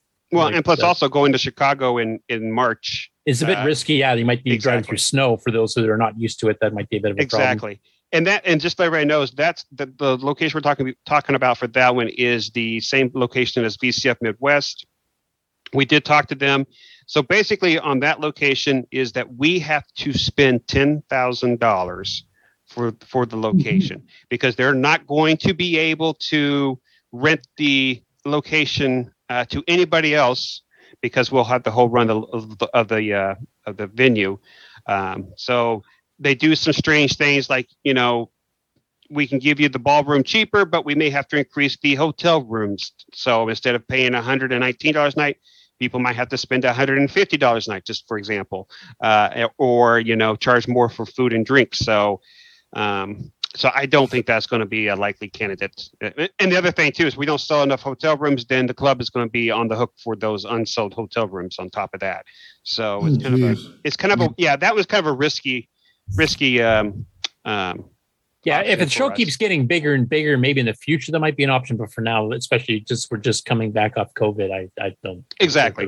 So we're kind of thinking we'll just go to the kind of like in between, between the Elk Grove size and the Heron Point size, and then we'll give this a try. If it works out, then we'll book it for the next couple of years. I mean, these people are super nice. They're going way out of their way to accommodate us. A nice thing too. So this location is at the exact same exit at Heron Point. So instead of making a turn to the east, you're going to make a turn to the west. So it's on the same road. So as the Heron Point location. So anybody's been to the Heron Point one for the previous Coco Fest there will kind of know the route already. Exactly. Different turn. And also it's going to be closer to Fire and Wines. So it's really down the street from this new venue. If we just and be honest, I know the restaurant that's on site there, which is a burger place where you basically make custom burgers. I think they average has like 1,400 different combos of toppings you can get. It reminds me of a Fuddruckers type thing where you custom make your own toppings. You have the whole thing. So it sounds like it's more of a gourmet burger style place, but I do like trying those out. Yeah. So we'll definitely have to try that out, hopefully. So I will hopefully have everything ironed out here next week, if not the weekend after. And I'll make the announcement here and also with the other podcast as well. Yeah. Also, Jim's actually in the chat now, and he mentioned that's 3,800 square feet. I don't remember what Heron Point was. I think it was 2,100 square feet. So, and Elk Ridge was what, 4,000 or 4,500? It was a little over 4,000. Yes. So that's pretty close to last year's location here. The That's not too conference far. room looks identical. The link on the internet. I mean, Yeah, it's very similar. Yeah. Now the other one that you guys were talking about, the one that I believe VCF uses, which is a lot larger venue. I think that was like 6,000 or something, wasn't it? Oh, I think it's even more than that. I think it's like 60,000. It was it's crazy. Okay. It's a crazy amount. We would never use it. I think it was 2,100 square feet. So, and Elk Ridge was what, 4,000 or 4,500? Oh, getting echo. Oh, here comes Jim. That's pretty close to last year's location here. The conference room looks identical. Oh, Jim, I think you're echoing back what we talked about 15 seconds ago. Now, the other one that you guys were talking about, the one that I believe UCF uses, which is a lot larger, I think that was like 6,000. See, this is what happens when we have a Commodore guy, in charge here. I'll give a second here for Jim to figure that out. So I think he just. Sorry, there he goes. There he goes, Jim. I'll give you the floor, sir. No, that's okay. You guys sometimes ask me questions, and chat is so delayed, so I thought I'd just come on in case you had a question you needed to ask or wanted some sort of additional detail. I guess I haven't had a chance to look too much of the hotel for that one that kind of seems to be the favored one at this point, but it sounds like it's been renovated recently, so it should be pretty decent as far as connections and cleanliness, etc. Yep, exactly. So they have elevators that don't light on fire too, I presume. No, I don't think that's going to be a problem at this one. I don't get stuck between floors. It depends on how hurt you guys are on the elevators. It's you. I don't think it's the venue. No comment. I did hear from Grant that it sounds like coffee's gotten expensive at every hotel, so I'm going to have to run to the gas station to get coffee. Is that what I heard? Yeah, because coffee I think is still like $32 a gallon, even at this other venue. So one thing we kind of talked about last night, after the Game On Challenge part was done, was that you can get those big, coffee from Dunkin' Donuts. The ones that you use like at church functions and stuff, where you so much coffee type thing. Like, is that something we could bring our own coffee? And was that something they would object to? And just somebody brings one of those big pots, or we rent one or something? I would say you would need to keep it in your room. Yeah, I was gonna say I don't think we can. I mean, we haven't yet worked with this group, so I don't know how much of a stickler they are. But I wouldn't want to kind of flaunt it right at the very beginning. Okay, no, I just didn't know if they had a policy already in place, like that. No, we have to use our own stuff. Okay. Yeah, most of these venues, I think Heron Point was pretty unique in that regard. Most venues are going to have no kind of sanctioned food and drink being brought in because they do want that overpriced coffee. They want that money, right? Center. That's right. Heron Point didn't seem to have anything like that. So of course. Well, they did. I mean, they did have an option. Tony told me that, they did quote him. But again, I think Heron Point was kind of a unique thing. They didn't necessarily want to do it. It was more like, if you have a conference and you're expecting us to do it, we can offer that feature. But when they said, no, we just don't want it. And of course, the only guy that was over there at the time was the security guy, and he doesn't care, right? All he wants to make sure is we're not going to steal any of the stuff at Heron Point. So he's not going to pay attention to any of that. I don't think they really paid any attention to it. But actually, Elk Grove Village wasn't, at least for the couple years that VCF was there, and the first time we were there. They didn't seem overly problematic because, like, my daughter comes and she brings brownies and stuff like that, and they didn't come in and complain about that or whatnot. But I think if we would have not purchased like the cupcakes through them or not wanted to do the catered dinner through them, then they probably would have balked. So I guess it's just shades of gray, right? Okay. Yeah, I think if you was to bring in a huge coffee maker and set it up on a table, I think they would probably say something. So I would say if you want to do that, Curtis, bring it in. I just wondered if it was a possibility. That I didn't know what the policy was. Yeah, yes. Just set it up in your hotel room and then just run back to your hotel room and get a refill of coffee because. Set it up in your car and just have people coming out to the car to exactly. Get the block market coffee. I'll charge them. That's good. But I will be slide up to the driver's side window, hand you some money, and hand them a cup. I'll buy a coffee ticket. So we'll work it out. I mean, we're definitely going to put a cap on it though this year because I don't think Jim wants to have a heart attack on a $1,000 coffee bill again. So I think $1,000 coffee bill is. I mean, you're right. If Rick, if we said, hey, we're gonna do like little tickets like they do at a wedding, right? And you can buy a coffee ticket and it's so much money or whatnot, and we ended up with enough money to cover $1,000 worth of coffee and tea and hot cocoa, sure. But man, that $1,000 that was the first time I've truly been shocked about a beverage. In the last 20 years. So, and another little thing too that they did tell me is that in the lobby they do serve free coffee from 7 o'clock to 10 o'clock. So might use that, and then after 10 o'clock we might add a couple, coffees. After they see how much some of us drink, though, I think they'll start charging for that too. So Jim, do you want to talk to them about the other locations that we went to? O'Hare's was a little smaller yet. It was about 3,100 square feet. The problem with it is the room has a very low ceiling. It's like a 8-foot ceiling, and that makes the space look smaller. And it's obviously smaller yet than the Carroll Stream location, which was almost 4,000 square feet. And then the other one was their additional rooms for like a presentation or whatnot were on a different floor. So you would need to go to a different floor in order to attend those. Whereas at the Carroll Stream location, just like at the Elk Grove and the Heron Point locations, it was just a hallway, walk away and very short, maybe, 10, 15 steps. So I worry about supporting the presenters at the O'Hare location, the Holiday Inn O'Hare location, just because I'm worried that a lot of people are going to say, I'm not sure if I'm going to like the presentation. And so I don't want to go to all the effort to leave the exhibit hall and go over and try to navigate and it wasn't just you went to the elevator, you went upstairs and the rooms were just like right outside the elevator. You had to get out of the elevator and then essentially walk down, I don't know, maybe 50, 100 feet down to the end of the kind of hotel space in order to get to these two rooms. They were nice rooms, I will say that. But that was a challenge. And then the other location I really feel bad about, which is the Hoffman Estates Holiday Inn. It was a beautiful location. It looks brand new. I don't know how many people have a crossover between retro computers and outdoor activities, but it's literally like right outside the parking lot for Cabela's on the west side of Chicago. And they had a nice venue, but it's 2,000 square feet.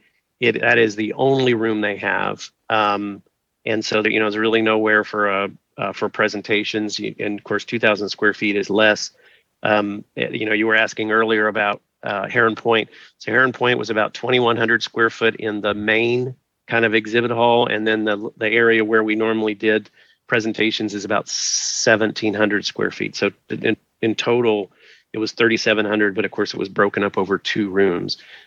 So 2,000 square feet, we probably haven't fit in 2,000 square feet for both presentations and exhibits for probably, 5 years or so. And so I think that would be unrealistic, but there, like I mentioned in the post, there may be an opportunity for us to do something else, right? That's not our main show or just some of us together. Like this show is kind of a outgrowth of a bunch of people who wanted to chat about going to CocoFest. There may be some smaller group of us that wants to put on something for which that particular venue would be ideal. And it sounded to me like, Grant did most of the negotiation or discussions with the lady, but it sounds like she is super excited to book something into that space, probably because it's brand new and they're looking to leverage the space. And then you might want to explain a little bit more about the Clarion, the BCF location a little bit better. Yeah, Clarion and my wife and I stayed in the Marriott Schaumburg, which is a beautiful location as well. That was where we stayed since it was one of the hotels we were looking at. Those both are, they're ritzier locations. Probably Clarion is it's maybe not as ritzy as the Marriott Schaumburg. Marriott Schaumburg just had a $22 million overhaul and it's everything you think of when you think of like a big wedding, right? The chandeliers, the 20-some foot ceilings, and the main venue space, I think, was just shy of 9,000 square feet. The nice part about the Schaumburg one is that you can cut it up into, with the walls that they use the insulated movable walls. You can you can chop that space up into a many different configurations, and some of those configurations would fit for us. But the Clarion, for those folks who have been to VCF Midwest, it's a huge, it's a humongous space, by far the largest of the spaces that we went and looked at. But it is, the main hall is, when it's got all the air walls pushed back, it's 12,000 square feet. And like Grant had indicated, they're not willing to. He didn't feel comfortable. The venue coordinator, he didn't feel comfortable renting it out to two dissimilar types of groups on the same weekend. So essentially, you're paying for the whole venue whether you use it or not. And I'll be honest, my concern with both venues, I know I put them in as options, and we could pursue them. And I think maybe the Schaumburg one would come in, maybe more palatable, because I think we might be able to get that venue a little bit less expensive than the $10,000 that it's going to cost the Clarion. But the main challenge I see with those is, and I know some people even notice this with the Elk Grove Village location, if you don't comfortably fill a location, then you can create this perception that whatever it is that you're holding is shrinking or becoming less well attended. And it has nothing to do with how many people show up. It's just the fact that the space overwhelms what you're putting in the space. And so I worry a psychological thing. That's right. And so works the same way when it's too full also. That's right. It's right. It's either way. So it's problematic because, you don't want to have a space that's significantly smaller than what you need, because then everybody says, well, I didn't have fun because I bumped into everybody all day long and there was nowhere to move around and all that. Conversely, I don't think you want a space that's too much larger than what the club can consume, for fear people will say, well, I don't know, it looks like it's on its way out, when in fact it was well attended and there were a lot of exhibits, but you're only using a quarter of the space that you are. And even if we were to shut the air walls off and whatnot, I worry that the space just looks huge, and then when you go in, it looks like you're like a little nothing in a corner of some big other empty space. Personally, I'd rather have too much space than too little. I hate it when it's crowded. I agree. And big room, yeah. I mean, to be fair, we definitely don't want to. We don't want people to be packed in like sardines. But like I said, we use, realistically, of the 4,500 square feet that was in the main hall of Elk Grove Village, we probably used 3/4 of that. So, a little under 3,000 square feet. And our layout was pretty comfortable. When VCF Midwest was there, they managed to put in a few more tables than that. But, so I think even at 3,800 square feet, you have plenty of room and plenty of room to grow. You get up into the, like, let's say you get, for instance, if you do the Clarion location, there's really no way to subdivide it down below 6,000, right? You could put yourself in 3,000 square feet, but then you are a little crowded. And then if you go to the two of the 3,000 square feet chunks, then you're at 6,000 square feet, and I believe it'll dwarf us. Plus that huge foyer, which is probably 8,000 square feet in the hallway, which is another 2,000 to 3,000 square feet just by itself. So, it's nice. The other one is, realistically, I think we need to be, somewhat realistic on how big is CocoFest going to get, right? Because Clarion's nice, and we could set up a huge, long-term investment in that like VCF has. But I think, in order to make the finances work, you really need to be on a track to fill that location in some, within a decade or something like that. I don't know. I don't want to short sell the Coco community, but 12,000 square feet is a lot of space to fill and a lot of space to sell. Yeah, I think that's when we'd have to do a wait and see and just kind of see what the trend is the next couple of years. And then if it looks like it's continuously going up, then maybe you might think about it. But right now, it's way too oversized for us. And that's probably what I'm going to, I know Jason Timmons has, introduced us to the Clarion Inn, venue coordinator, and the venue coordinator talked to us in person last week. And, he kind of laid it out. It was very nice that he laid it out very transparently. And, what he needs in order to make this work and how we might be able to accomplish that. And it was very helpful.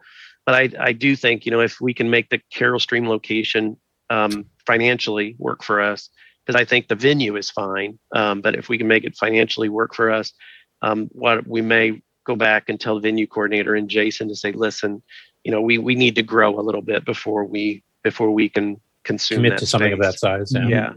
And then there's a bit of everyone's assuming that the current surge is the new normal, and it's really just 2 years of pent up demand. And so maybe a year or two from now, right, the world changes again. That's true, and very much so, because my son, whom some of you know, Brent, he's married. His wife actually works for a set of Marriott properties, and there has been guidance that was delivered to hoteliers earlier in the year saying, listen, everybody wants to get back into hotels, so now you can, because there's going to be pent up demand, you can increase your pricing considerably, and so that that's what we're seeing, right? They're seeing people following that guidance. My concern is, and I think I mentioned this in the Coco mailing list in response to Alan Huffman's comment. I said, what I worry is that, we're going to go to all this effort, right? Grants went to all the effort to communicate with these folks. We're going to, we went and did a physical, view of the various locations. We'll pick a location. We'll sign a contract. We'll figure out how to make this work from a financial standpoint. And then later in the year, when especially the Elk Grove location, which was astronomically more expensive than nearly all of the other venues that we look at, is going to find themselves with nobody's going to want to take up their product at that price. And I worry they're going to come back like late in the year and say, we'll make you a really good deal. We'll give you the venue next year for $1,000 or something like that. Well, that'd be a great deal, except we've already signed a contract with another venue. And to be honest, I negotiate, hundreds or, $250,000 deals on a regular basis. And I kind of have a hang up about somebody going after and saying, oh no, we're going to charge you $4.50 a square foot to be here. And then when they don't get any takers on that, then all of a sudden they come back later and they say, well, we'll make you a deal for 10 cents on the, 10 cents on the dollar for a venue. Do you really want to have a long-term Right. business relationship with somebody who does that, right? Yeah. I think that's kind of dirty. It's dirty business, and I'm not sure I'm real comfortable with doing that. Obviously, if the club feels okay with it, that's one thing, but I'm not a huge fan of that, I'll be honest. Well, plus, as you mentioned, and Grant mentioned too, I mean, there was a fair number of complaints about the rooms themselves, never mind the venue. So you got double hits against them there. So yeah, and elevators lighting on fire was not a positive. They should recognize that their product was in shambles and they need to take a couple of years to get it back up to snuff, and they didn't. So too bad. I would counter that a little bit. I do agree and acknowledge that the hotel rooms had challenges. As we know, the leadership changed, or the management changed 2 weeks prior to the show.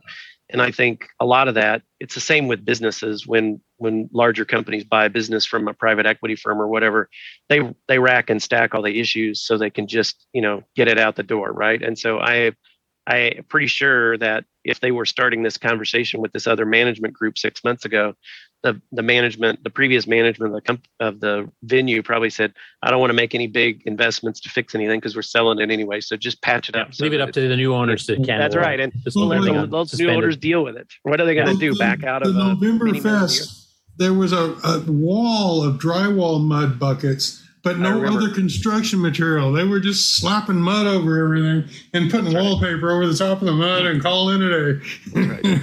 Right. But I mean, I'm willing to say, okay, well, we'll see if that improves as the new leadership gets, their hands dirty with getting the venue back in operation. But just the cost, you were asking how many times. It was 10 times.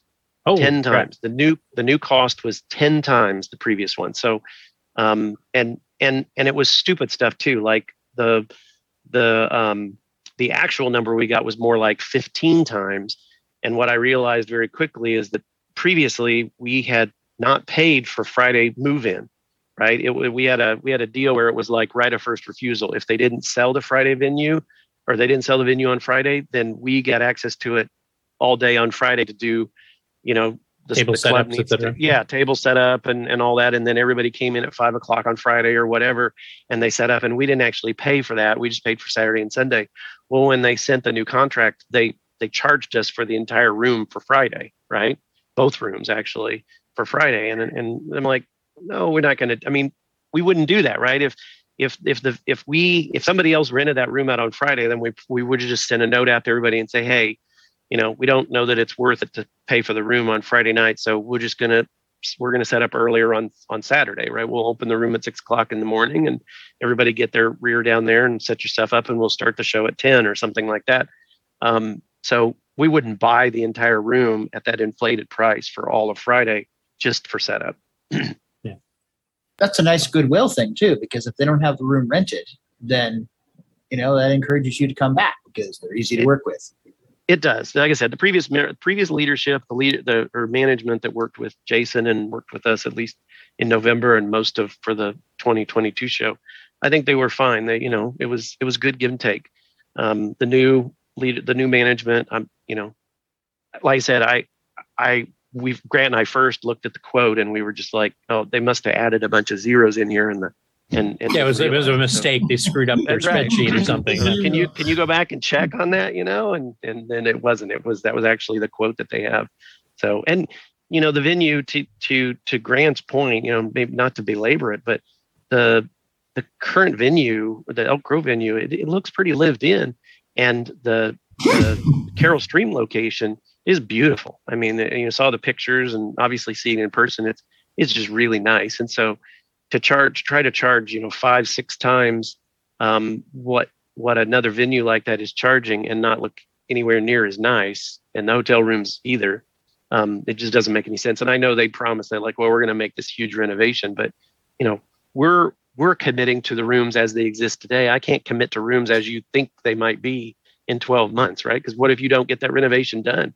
Then what am I going to do? What am I going to do? I end up paying a premium for what I previously paid a pittance for. Okay, I don't have any more questions. It sounds like you guys kind of like really scoped out things and kind of figured out what is doable, what is not, and what is affordable, what is not. The coffee part's disappointing, but that's beyond your control. We'll work that out. We'll work it out. Yeah, I mean, if there's a station right next door, I mean, and if they have free coffee in the lobby at the beginning, that's enough to get me started in the day. I can run up to my room and get the next 2 cups of the little one in the room there at lunchtime or something if I have to. Yeah, and like I said, again, this location for this venue is not in an industrial area like the Elk Grove. I mean, it's in a very nice area with stores and restaurants, and yes, there's a Portillo's just a couple miles down the road, so. Yeah. I think everybody will be happier with this location. So, and if you want to go to McDonald's or Burger King, I can't remember. Anyways, there's a fast food restaurant right down the street too, and there's it sounds like it's the right size for our current size too. So, exactly, it is. So hopefully, Jim and I will get everything buttoned up, and I can hopefully make an announcement within the next week or two. So, cool. I will say that I think given just changes in, things are getting more expensive. So be prepared for the fact that, like table fees may have to migrate upwards a little bit. I saw other shows like Tandy Assembly are offering sponsorships. We may want to consider that as a way. And there's 2 things. There's 2 things working against us. One is inflation, and the other one is, as Grant indicated. And I know people will probably judge me or second guess me till the cows come home. But we unloaded a lot of our pent up auction stuff in November because it had been hanging around for a decade, but we're not getting necessarily a ton of auction materials. We'll probably get more since we have a year to between fests this time as opposed to 6 months. But I think we need to be more realistic on what the auction is going to bring in the fest. And so we need to kind of be more conservative in how much profit that's going to bring in to offset the cost of the venue. Yeah. And that's just the retro computing as a whole is getting really expensive. Everybody's, there's a lot more demand for them now. So the prices have gone up on every platform. You make money on eBay now. It's an investment. It's not just a collector thing. That is right. Maybe we just got to get some of the famous people to sign a bunch of shirts and auction those off. That's what we got to do. Well, and that may be, another piece. I came back from VCF Southeast, which was in Atlanta, right outside of Atlanta. And the Southeast, I talked to Earl, who is the president of that club, or ACHS, Atlanta Historical Computing Society, AHCS, I guess is what it is. And they make T-shirts up, and I know Glenside used to do T-shirts and sell them as a fundraiser for the show. We probably do need to look at being more creative. We kind of got a little lazy on having to look at the profit centers for the show in the past few years, just because we either haven't had a show or we had all that auction material that we could unload very easily and gave quite a bit of money to the club as a part of it, as a function of that. So we probably need to look at stuff like that and see. But the other one is obviously, table fees have been the same for a number of years, and so do we need to rationalize increase? I know there was, in some of the discussions over the past few months, people are like, "Yeah, $20, that's nothing, right? I'm not gonna not do it if it's $20 or $30, or if they increase it to double, it's not that big a deal."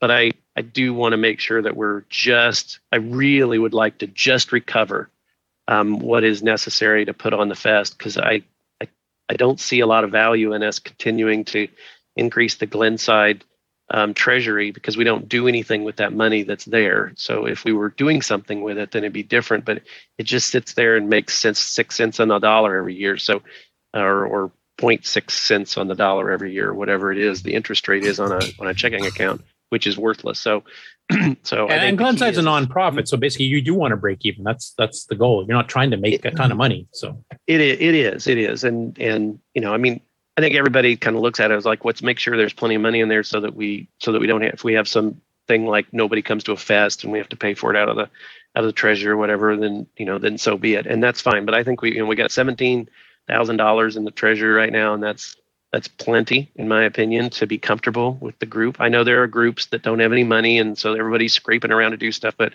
there's plenty in the treasury right now. And so charging more for people to come to the fest or have a table or whatever at the fest, only to put that money in the treasury where it doesn't do anything. I'd rather let everybody have that money and they could go put it cover towards the down costs, payment on and it. then Right. you don't need to make a profit on it. I like the idea of bringing the T-shirts back. I know Rainbow Fest did that, Cocoa Fest at the beginning too, and I always liked having that souvenir and I've shown them on the show, back from '86 on, where I'd have something as a souvenir and remember that show. I'd pick up a T-shirt. Well, I remember I met Steve York at this show or whatever type thing, and then having that come back and be an official club fundraiser, I definitely would buy one. Yeah, that'd be my suggestion: is sell more merch. Not just T-shirts, but buttons, mouse pads, stuff like that. So stickers. I don't know. I think that's fine. As far as T-shirts go, I'll just, I know Grant early in the show was, you were asking like what kind of announcements you want. I think that would be a request of mine is, if somebody's interested in helping out with just that piece, or maybe to Fred's point, the idea of sellable merch at the show, that would be great. I'll be honest, I love the idea of a T-shirt. I really do. I absolutely do. I have so many T-shirts from these events that I need another T-shirt like I need a hole in the head. So it's really not something that I want to take up and go. But somebody, you've got auction items now you can put in. I do. I have a ton of them. But I think somebody out there has a passion for that. So if they do, then absolutely. When it comes to something like T-shirts, it's probably something you want most of them pre-sold so that you can order a fixed quantity of them and then have just whatever's left to fill out an order for the show. Yeah. Or you can sell them online afterwards. Like Coco Talk has their own T-shirts. Taylor and Amy Show have their own T-shirts, etc. And there are a lot of T-shirt places now that do the on-demand thing. Obviously, those would probably cost a bit more than bulk ordering a few to begin with. But if you can get it like a minimum order, and then you can sell them off on the website afterwards, type thing. Yeah, buy it at the fest and it shows up home. Yep. I'm sure the club, I know we've done it in the past, and I know that we talked about it. It usually just ends up being something where the fest grows very close in time, and it's not something that's already kind of taken care of, and so it kind of gets dropped at the last minute because it's not an absolute requirement. So I think now is a great time to say, who out there has a passion for that? Because I know there's some artwork, so there's some artistic skills necessary and whatnot to that stuff, like merch and whatnot.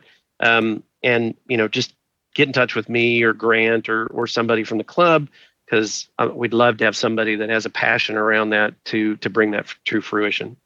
I'm trying to remember. There was somebody at the fest. We were still at Heron Point that did shirts on their own that they sold. I'm trying to remember who that was that did the design. Yeah, they were well, if white. you do, let me know. Was it Carlos? Yeah, it might have been Carlos. I that would be my first thought, but and I know Ron. I think you've designed some shirts. I don't think I can't remember if they were used or not, but I think Ron DeVoe actually helped design some designs. So we actually kind of had a competition there where people were kind of like putting submissions of what the design would be for that particular year. But kudos to Grant for contacting a lot of it's a lot of work. It's unfortunate that we had to do that. I really was kind of hoping we'd have a longer term relationship with our existing venue, but kudos to Grant for reaching out and grabbing these additional locations. And so hopefully we'll make the Carol Stream location a workable one. And then we'll be done. We'll have a date. We'll have a venue. Everybody can make their plans accordingly. And then, we'll move I get on. to try a new burger joint, so I'm all good with that too. 17 grand makes me think of free SDC for everybody that comes through the front door. That's what I'm thinking. Okay, you go ahead and join us. You go in one of the business meetings and you bring that up. We'll see how that floats. Okay. Well, if you buy them in bulk, it'd be half the price, right? The problem is, Ron, you can't buy them in bulk because the chip is getting impossible to find. So both Ed and Frank are having trouble even getting chips. You could only make a certain amount and then you're out. Well, there's going to be a second gen one, right? Nope. We're still waiting for Darren to officially prove because he has to allow, because he's in control of the design, he has to allow them to switch chips. And up till now, he doesn't want to do that. Oh, wow. I did not know that. So maybe we can have, these boxes like this with our logo on it so that we can cry. That's right. Now, one of the things that, I know Mark Marlette doesn't sell the Super ID anymore, as far as I know. And I know there's been some people that have asked if there was ever going to be another batch of the Glenside ID controller. So there may be an opportunity to do some sort of hardware project as another piece, as a profit center or whatnot. We may actually take some serious look at doing something like that along with the t-shirts and the merch idea, just because I'm running the numbers right now and I haven't shared with Grant yet. But I mean, the amount that the Carol Stream location is quoting us is going to be a bit of a stretch for us. So it's not going to be just a slam dunk for us to do it with table fees and an auction proceeds and membership fees or admission fees. Even if we bring back admission fees, it's not going to kind of just be a just like, oh, this is no big deal. So we've got to get more creative. Luckily, we've got almost 12 months to do so. Yeah, and I think one thing has changed since Glenside was manufacturing the ID controllers earlier is that you've got like Ken's sponsor PCBWay and other people that can actually manufacture a lot cheaper than you would have done back in the day, so that you can actually make a bit of a profit on it and still sell it for a reasonable price. Right. And there may be an opportunity to do like a retro kind of, because the current Glenside ID controller is, I mean, it's this enormous board. Yeah, it's like the size of a, it doesn't fit any cartridge case known to man. That's right. So, maybe there's two versions of it when we get people to buy two, right? We buy one as a collector's edition, which is this old, this really long board that's, like $30 or $40. And then we do one that's actually like useful. And maybe even manufacturing some other ones like Pedro's come up, like we just showed today in the news, but Pedro did a little static RAM 64K upgrade, that type of stuff where he doesn't really want to be a manufacturer per se. Like maybe that's something we could pick up some designs that are, kind of donated out to the public anyway. And actually, because some people just don't want to do it, having to order custom made boards from PCBWay or whatever else. And they could just get it, Glenside can make a few, maybe do them on demand each year. You can come pick them up at the fest type thing and, make a bit of profit there too. Yeah, I think the key is making sure that, we want to be just like I think Grant mentioned earlier, that although I don't know of any current Coco periodicals, the stated, the stated point of the newsletter was not to compete with those periodicals. I think the same is true for these kind of things. You wouldn't want to be in a position where you're like the SDC, you'd be competing with Ed, you'd be competing with Frank. You don't want to do that. But if it's something that, Pedro's come up with a design, has no interest in manufacturing himself, nobody else has really jumped out for it, you could just say order 10 or whatever for a fest or whatever. So, yep. Sorry, I didn't mean to take over your conversation, but hopefully that answered everybody's questions. No, thanks a lot, Jim. I appreciate it. Very helpful. All informative. I don't know. Do we have anything else in the show to discuss? I guess we got project updates and acquisitions if anybody has. Yeah, that'd be the next item. I already Sure. mentioned my one little update is that Floyd Wrestler's Space app. I managed to find it again, so that'll be on the next COU. But that's about it for me. Anybody else? Anybody else? Or I don't anybody really have have any an updates? update, but I have a concept here. Here is my Greg Blowdow submission concept. We're going to all turn in our articles to Coco 123 in different formats. I'm going to pick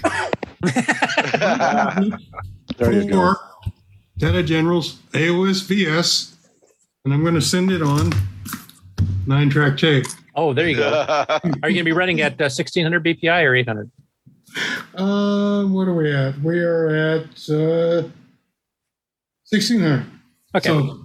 So cool. my old PDP 11 should be able to read that. That'll be good. You know, I got to beat. We'll use radio waves at 75 baud. Can we That'll fax type. listings over to Grant? Yes, we can. It is possible. Okay, so now we just need a physical address and let's inundate him with media. I just have a small update. Go ahead, James. The Arcade Game Designer compiler is up and running. I added a peephole optimizer so it makes better code. And at the moment, I am getting the compiler output to piece together with the game engine. There's a few little things that were different because I did the one that was based on the 6809 port and the other was based on the 6502 port. So there's a few things that are named slightly different that I got to redo. And I have to do the keyboard I/O, which is, I've already done some of it this morning while you guys were talking. And I have to do the interrupt handler. And then I should be up and for those running. that don't know what your project is, here, the AGD, the game designer originally on the Spectrum, this is your MC10 6803 version you're talking about, correct? Yes, that's correct. Yeah. And it should also work on the original Alice. Right, yeah. Cool. Anybody else have a project update or acquisition I'm going to talk about? I suppose I could give a little update as well. I've started work on Andark 3 again. And just basically working on the graphics for all of the various rooms that make up the adventure game.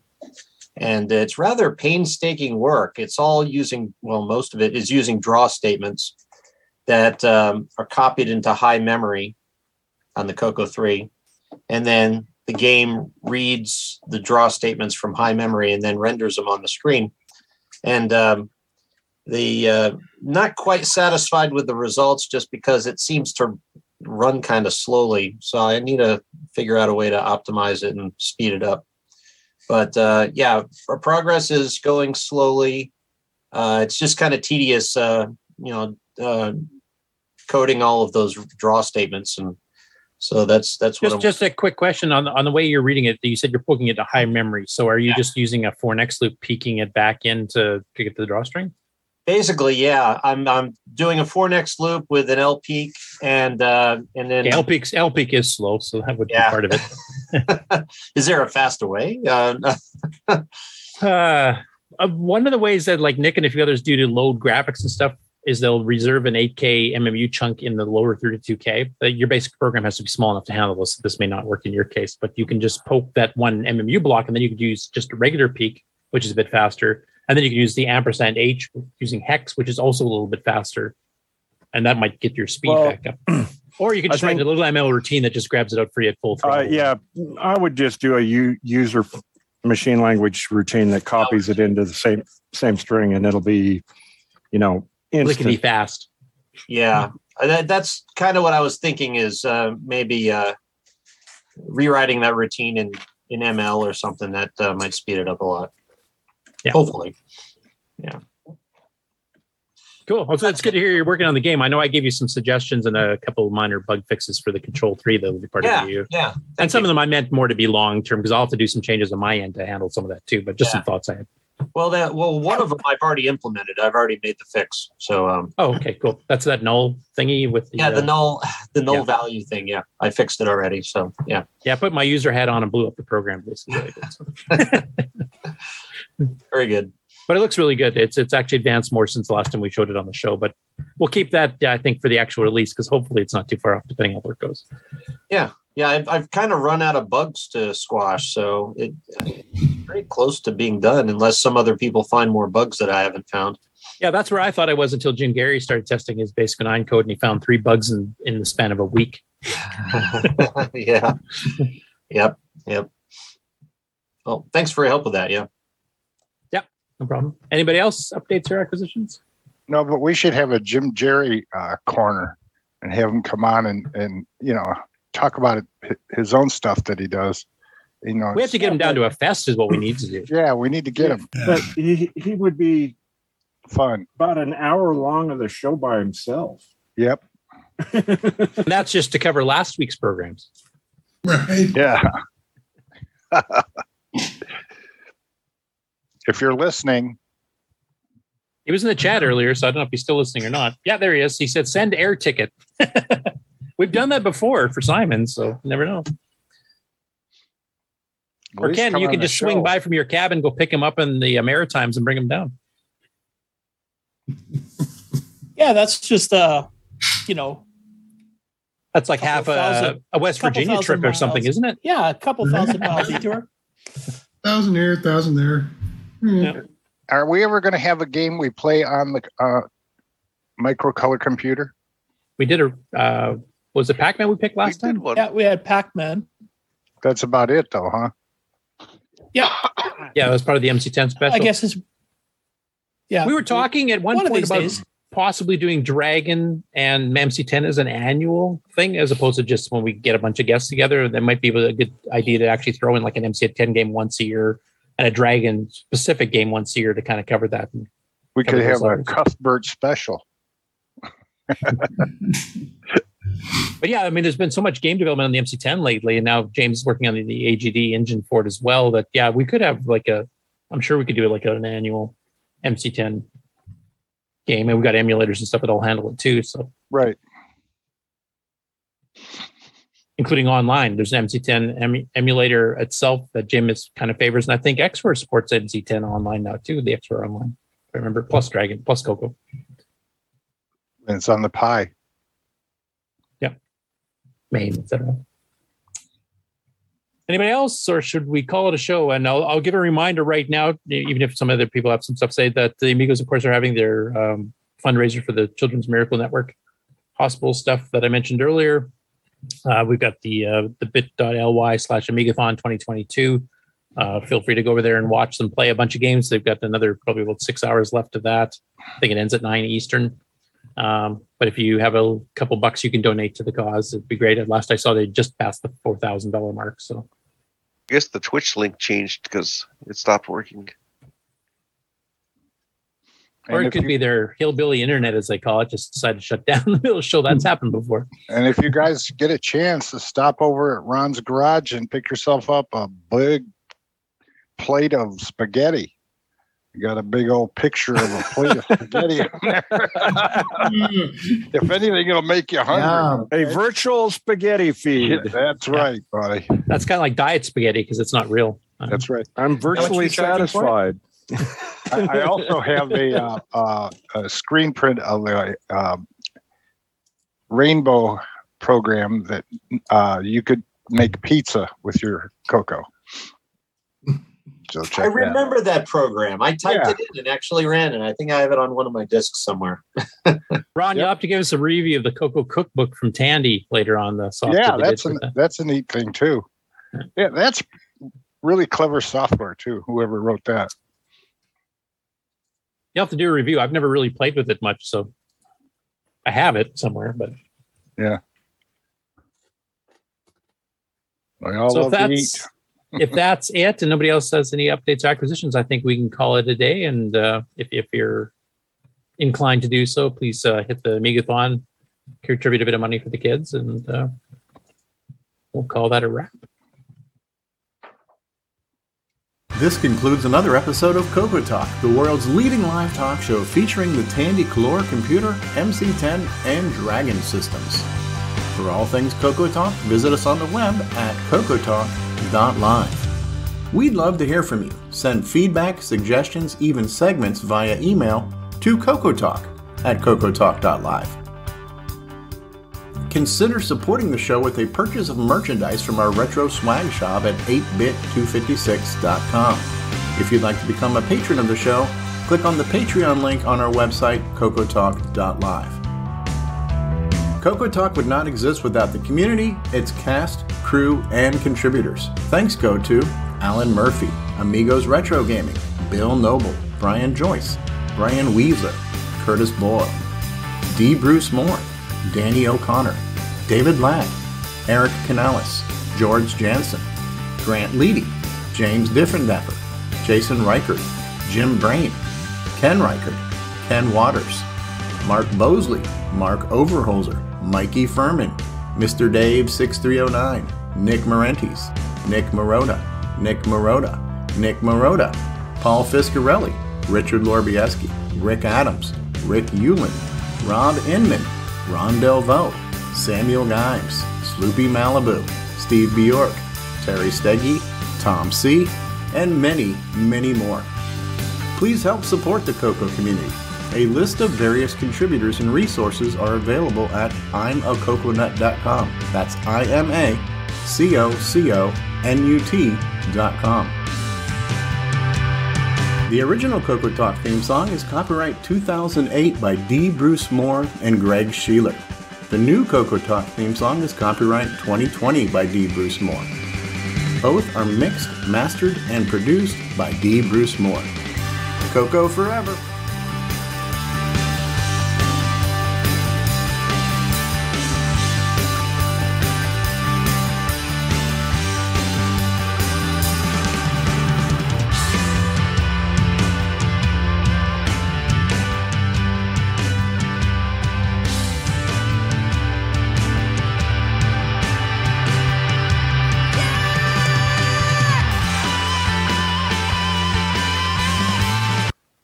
Close enough. Okay, we're back. Good show. Good show. Not super long. So we got 3 hours 36. Yeah, it's less than I don't 4. know. That's the criteria we're shooting for. So, All right. Next week, same time, same place. And Yeah, it seems like the Okay. week Same goes by. bad time, same bad place.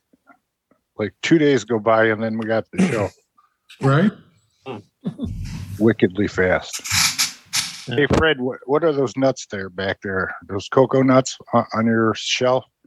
Let's see. Like Other side. Other side. Back there. The rock. No, other side. Oh, the rocks.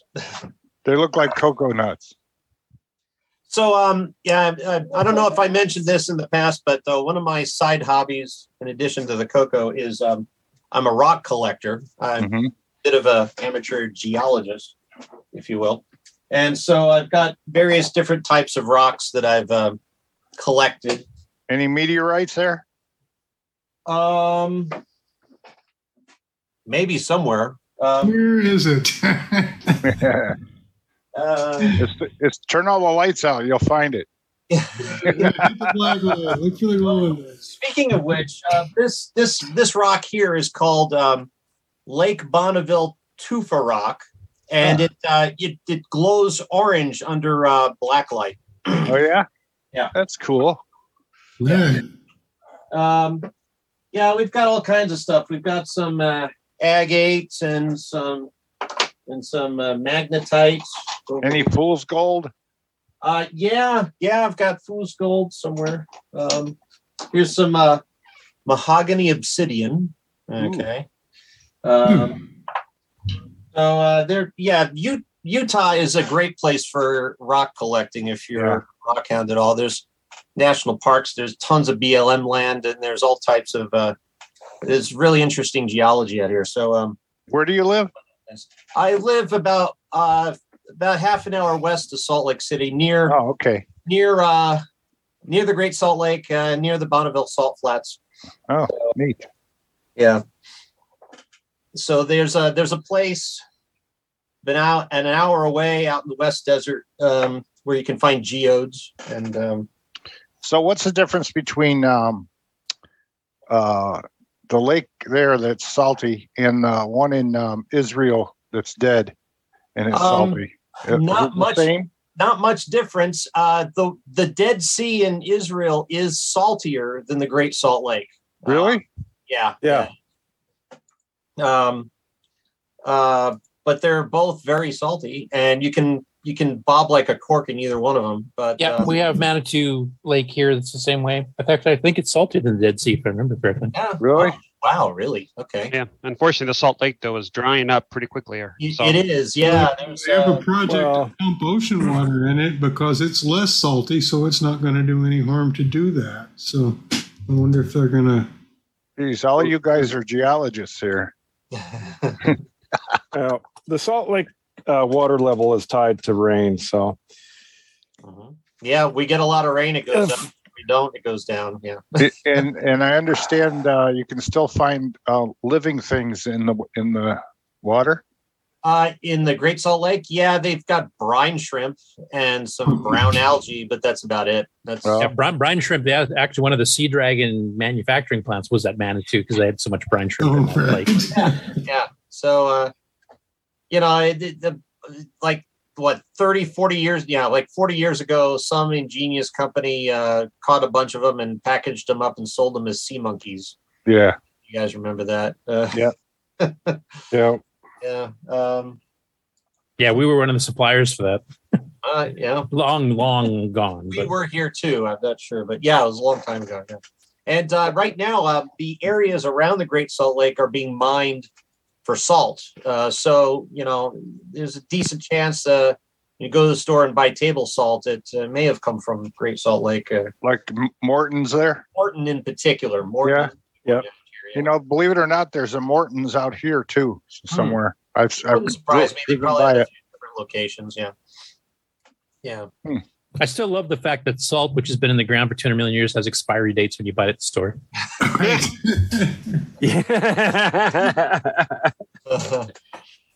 have that on our water too. Yeah. Well, kind of a reason for that is eventually water can start growing things in it. Well, you get more for your money then, don't you? It depends on what grows in it. You might eat salad with your water. Really nasty. Yeah, some amoeba that Yeah. You got some free antibiotics or something in there, yeah. Yeah. More than you bargained for there. Or anthrax. Drink me and die. All right. Hey, we put a fork in it. Yeah. Let's hit the button, Frank. All right. Goodbye.